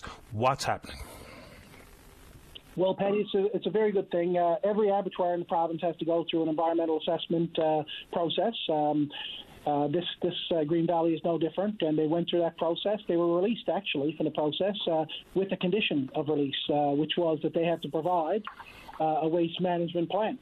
We're still waiting in the department for the waste management plan to be provided, and then we would look at it and approve it based on a bunch of different things. There's a lot of options that could be utilized in that plan. It could be incineration option. There could be a landfill at an approved site as an option. It could be composting, as you just said. It could be,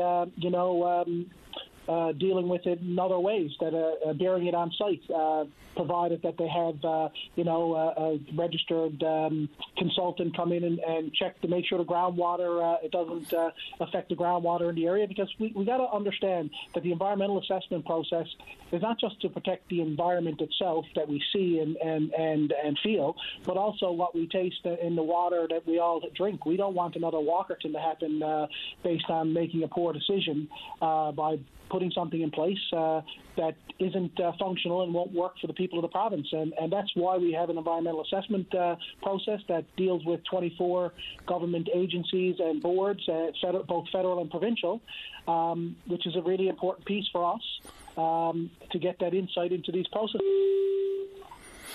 Minister, he says, the family says, or the business says, that part of their application was to compost and bury in the trenching system on site, like other abattoirs are doing. You mentioned incineration, but then we're also led to believe that you would have to truck in 1 or 2 carcasses a week from Northern Arm to Brookfield Road to incinerate in that facility, when the Canadian Food Inspection Agency doesn't even have a permit to incinerate in that facility, I'm told. So if they needed an environmental assessment, who's the onus on to ensure the consultant shows up on site for said assessment? Because the Humber family says they've never seen one. Yeah, in general terms, the proponent would do the environmental assessment based on, the consultant would do the environmental assessment. In this case, I think, in this case particularly, Fisheries and Forestry provided a consultant because there was a push for regional abattoirs, and my understanding is they've worked with that. I think to get a bit more insight into that, you'd have to talk to the minister responsible for that area. But what I can say to you, Paddy, is it's really important. The Canadian Food Inspection Agency regulates how SRM waste, which is specified risk material waste, is dealt with. And that's not us that deals with that, but the proponent of any project. That's why when you come through the environmental assessment, you have to provide us with a waste management plan on how you are planning to deal with that. Some of the carcass could be buried on site, could be composted, as I said. It could be landfilled. But some of this waste has to be dealt with in a particular way based on the federal food inspection agency, and those things could be incinerated. Could also be done through landfilling if a consultant says it can work. But one of the things that we've got to know is what way they're going to be dealing with it. If we haven't received the waste management report or plan, then how can we accurately say that this would be safe for the people of that area and the people of the province? Where does government's role beginning and end here? Because if we're the overseer, oversight, monitor, running the environmental assessments, what have you, which is required. Now, there's an argument to be made where some environmental assessments maybe haven't gone as far as they should have for all kinds of approvals in different industries. But if on the one hand the government wants to double food production, wants to deal directly with food insecurity, what role does your department play to ensure that the plan is put in place? Because 10% of red meat consumption is a big deal. That's a lot of volume. That does away with a lot of emissions for transport in. That does away with a lot of our reliance on Ocean X or Marine Atlantic. So what role does your department play to make sure that every stone is overturned? Absolutely. Everything you just said is a valid concern and something we're all concerned about. But our department is main priority is the safety of the people that we all represent in this province and live next door to and vacation with and all those things we do and celebrate with. It's so important that the people are protected. That's why we need to know these questions that we are asking, and that's why this process is so important. And every abattoir, regardless if it's regional or not, has to go through an environmental assessment. It has been for a number of years. And, we've had an abattoir just come out of that process because they gave us the waste management plan, and it was an approved waste management plan based on what they were doing. And I think in their plan, they are looking at composting and incineration as well for a portion of that. So, to say that there's not an option to move forward, we all understand how important it is for food security that we do it as close to home as we possibly can, and we're all in favor of that in this department as well. But we also have to do our due diligence on the other end to make sure that the safety of the people is protected as well. And that's what we're doing in this case, and we're more than willing to sit down with any proponent and work with them, try to find solutions that they have, but they still have to do the work with respect to consultants or in most cases, or provide us with how they're going to deal with their waste management plan, and then we will look at it, and if there needs to be tweaks made to it, we'll offer some suggestions and offer some solutions that they may be able to utilize themselves. But at the end of the day, it's their plan on how they're going to deal with the waste that's caused by their operation. So that's where we're to, and I think that's an important piece that we have to stay focused on, Paddy. Protecting the people and ensuring that that groundwater that could potentially be affected by changes that are made is protected. Let me focus in a little tighter, because it's their project, but it's also our project. There was $800,000 up front from the Humber family or the Humber family and the business itself, but also $720,000 is my understanding from the province. So they're the proponent, but so are we. So is your department. So is your government. So what more active role could your department play to ensure that $720,000 of taxpayers' money is not lost, along with 10% of red meat consumption? Absolutely, and that's what Fisheries and Forestry were working very closely with the proponents, all proponents, not just this one, all the proponents is my understanding. We work with them to try to help them navigate sometimes a complex system that people that are not necessarily used to utilizing the environmental assessment system. We try to navigate them through that system. We've worked with the proponents. We've had one successfully come through that process. We've had one, this proponent itself has been released. The only thing we're waiting is the waste management plan. So at some point, it's easy to blame government for not doing what they've done in this case, but it's easy also to say that, we're waiting on some information to come in to approve. I'm hopeful that we'll get the waste management plan in. I'm hopeful that we'll be able to find a solution to help this proponent, because we all need this food security, and we all need this food to be developed as close to home as we can, and we're all about economic development and trying to help that process. But at some point, we've got to protect the people, and this is the I guess the line in the sand that we need to have. We have to understand where the waste is going to be dealt with and how it's going to be dealt with in a safe manner. And if we don't have that report or that waste management plan from the proponent, how are we to deal with ensure the safety of the people in that area? That's what the people in that area demand and want, and I'm sure that's what the individual wants as well. So if there's a piece of advice I can provide, is that let's get that waste management plan in so we can all look at it and evaluate it, and hopefully there's a solution there in that plan that we'll be able to move forward with this operation. Nobody denies the importance and the requirement of a comprehensive environmental assessment. Nobody disputes that. And so we'll go back to the company now and see where they are, where we all stand, because I all of a sudden feel like I've got some skin in the game with my contribution to the $720,000. Very quickly. So, doubling food production, the expansion of more agricultural land, 64,000 hectares. That was the number, and this is as old as, I'm going to say, 5 years, that this commitment was made. Where are we on the 64,000 hectares? How much of it has been cleared? How much is now being utilised, whether it be for root vegetables or anything else under the agricultural sun?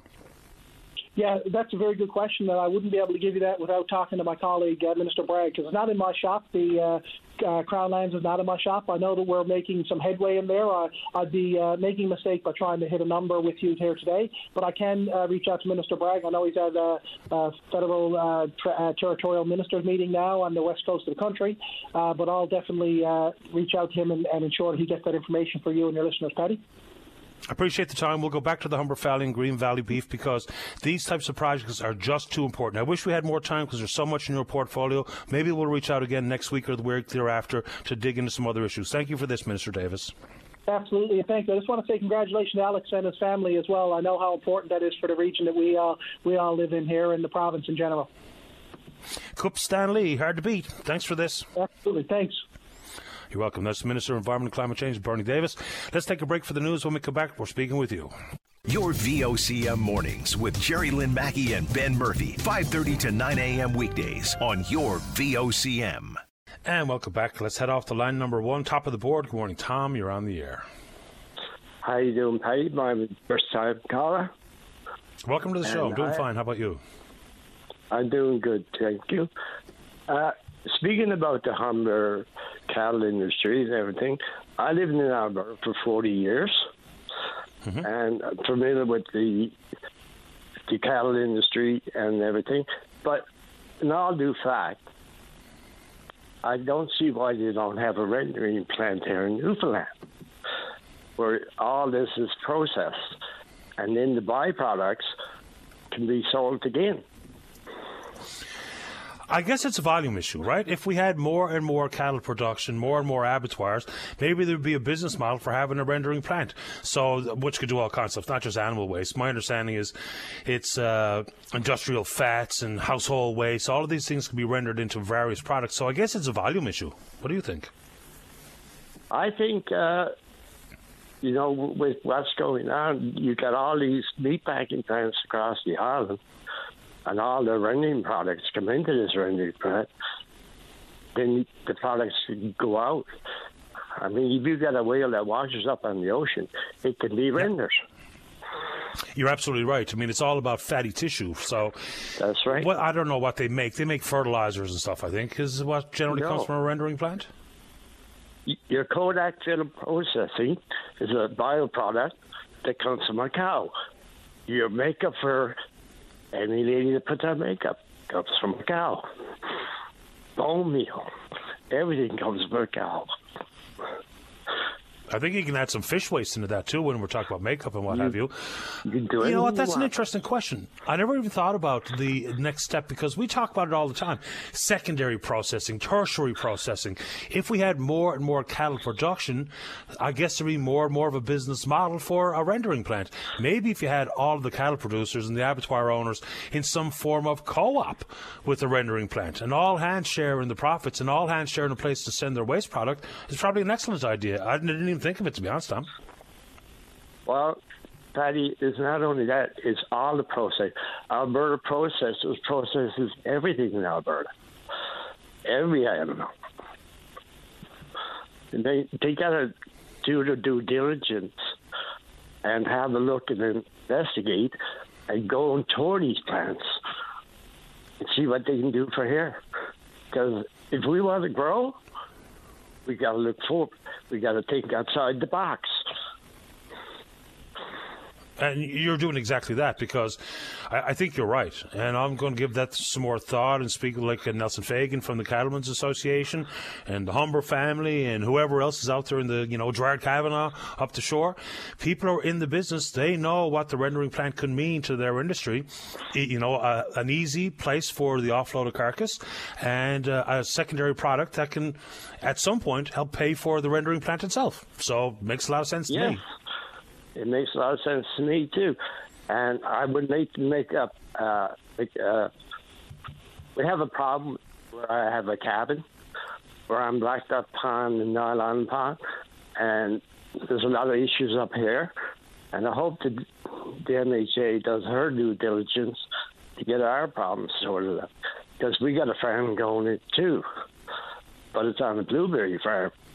And we want to know that if there's pesticide going to be used, if it goes down into the river, it goes right to Conception Bay Overfalls.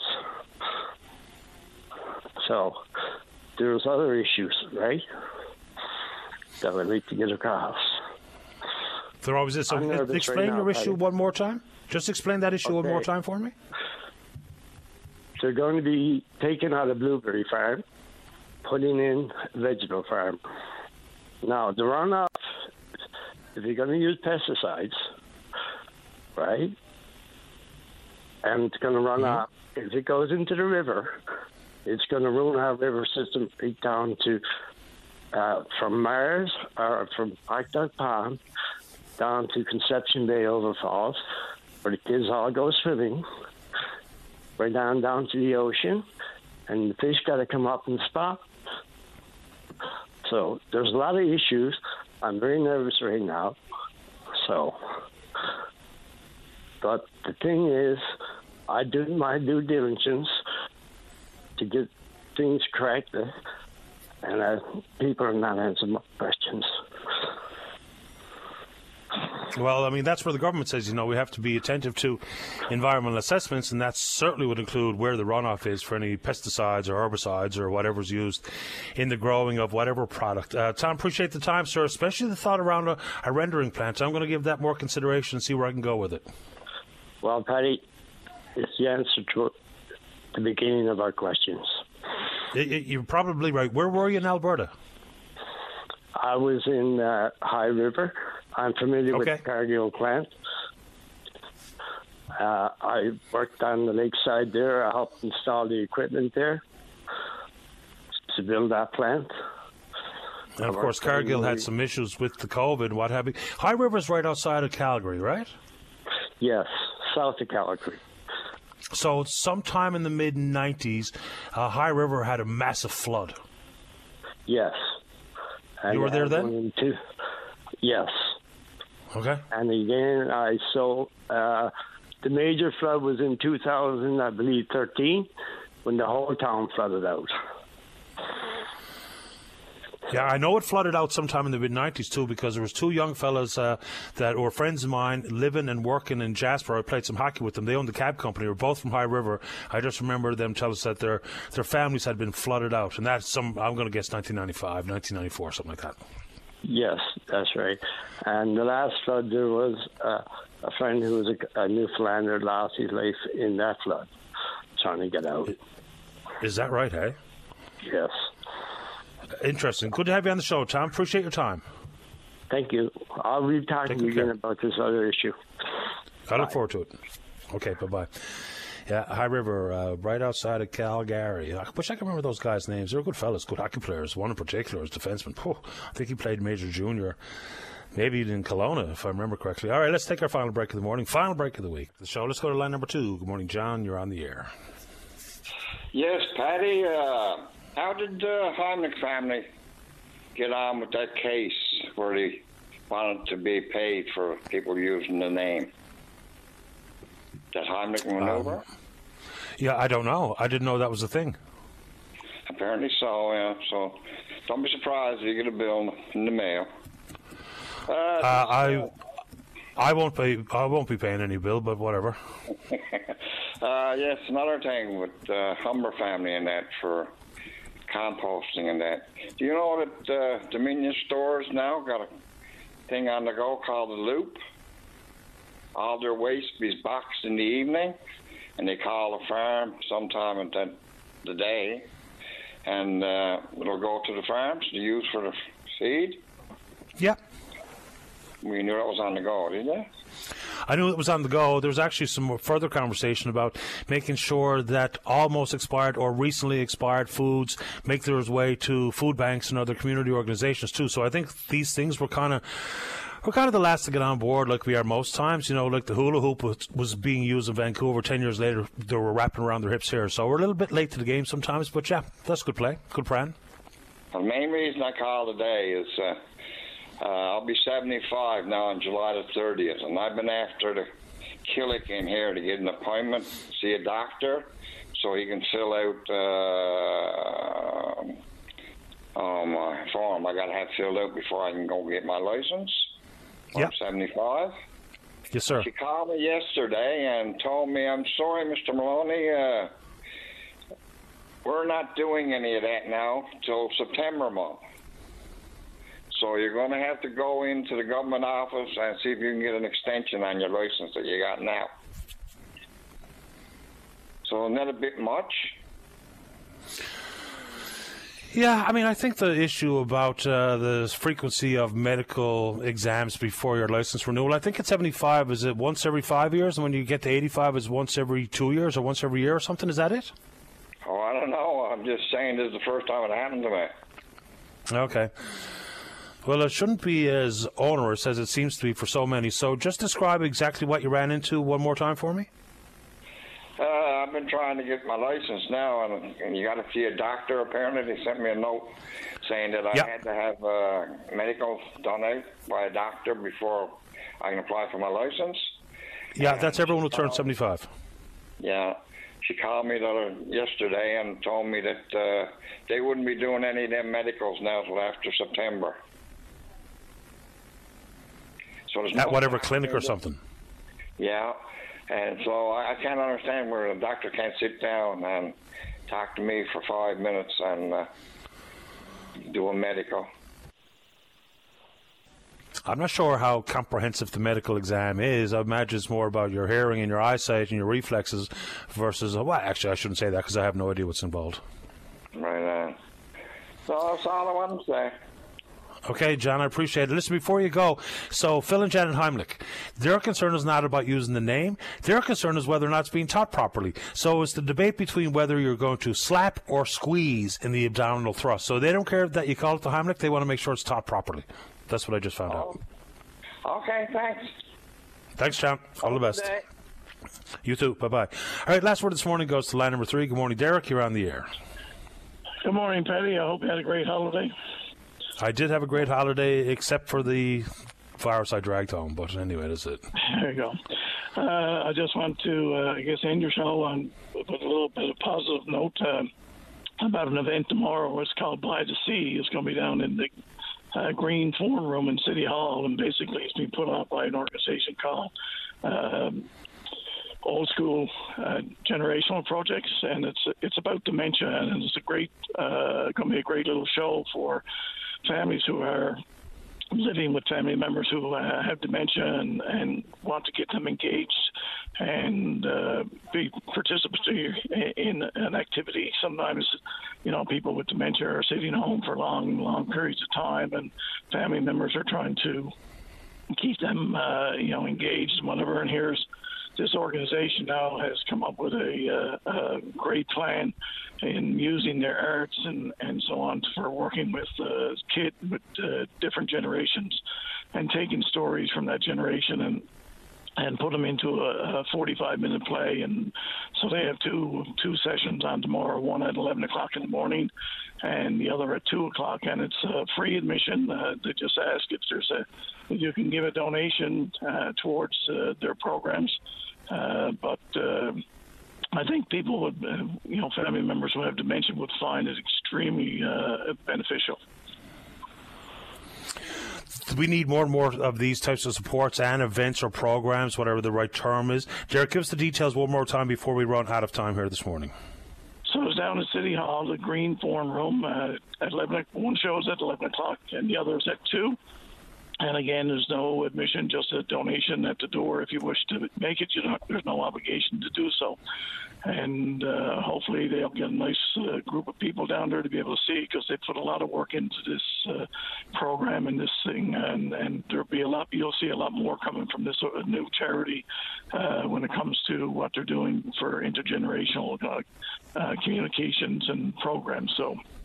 And maybe next week, Patty, I'll give you a call. There's another organization I'm working with, and we're getting ready to bring people over to Gallipoli for the unveiling of the new caribou over there. So we'll leave that for another day. But hopefully we'll see people down there tomorrow at City Hall. Hope so. Thanks for this, Derek. Okay, Patty. Take care. Have a great weekend. You too. Bye-bye. All right, there we go. Good show today. Big thanks to everyone who supports the program, and we will indeed pick up this conversation again on Monday morning, right here on VOCM and Big Land FM's Open Line. On behalf of the producer, David Williams, I'm your host, Paddy Daly. Have yourself a safe, fun, happy weekend. We'll talk Monday. Bye-bye.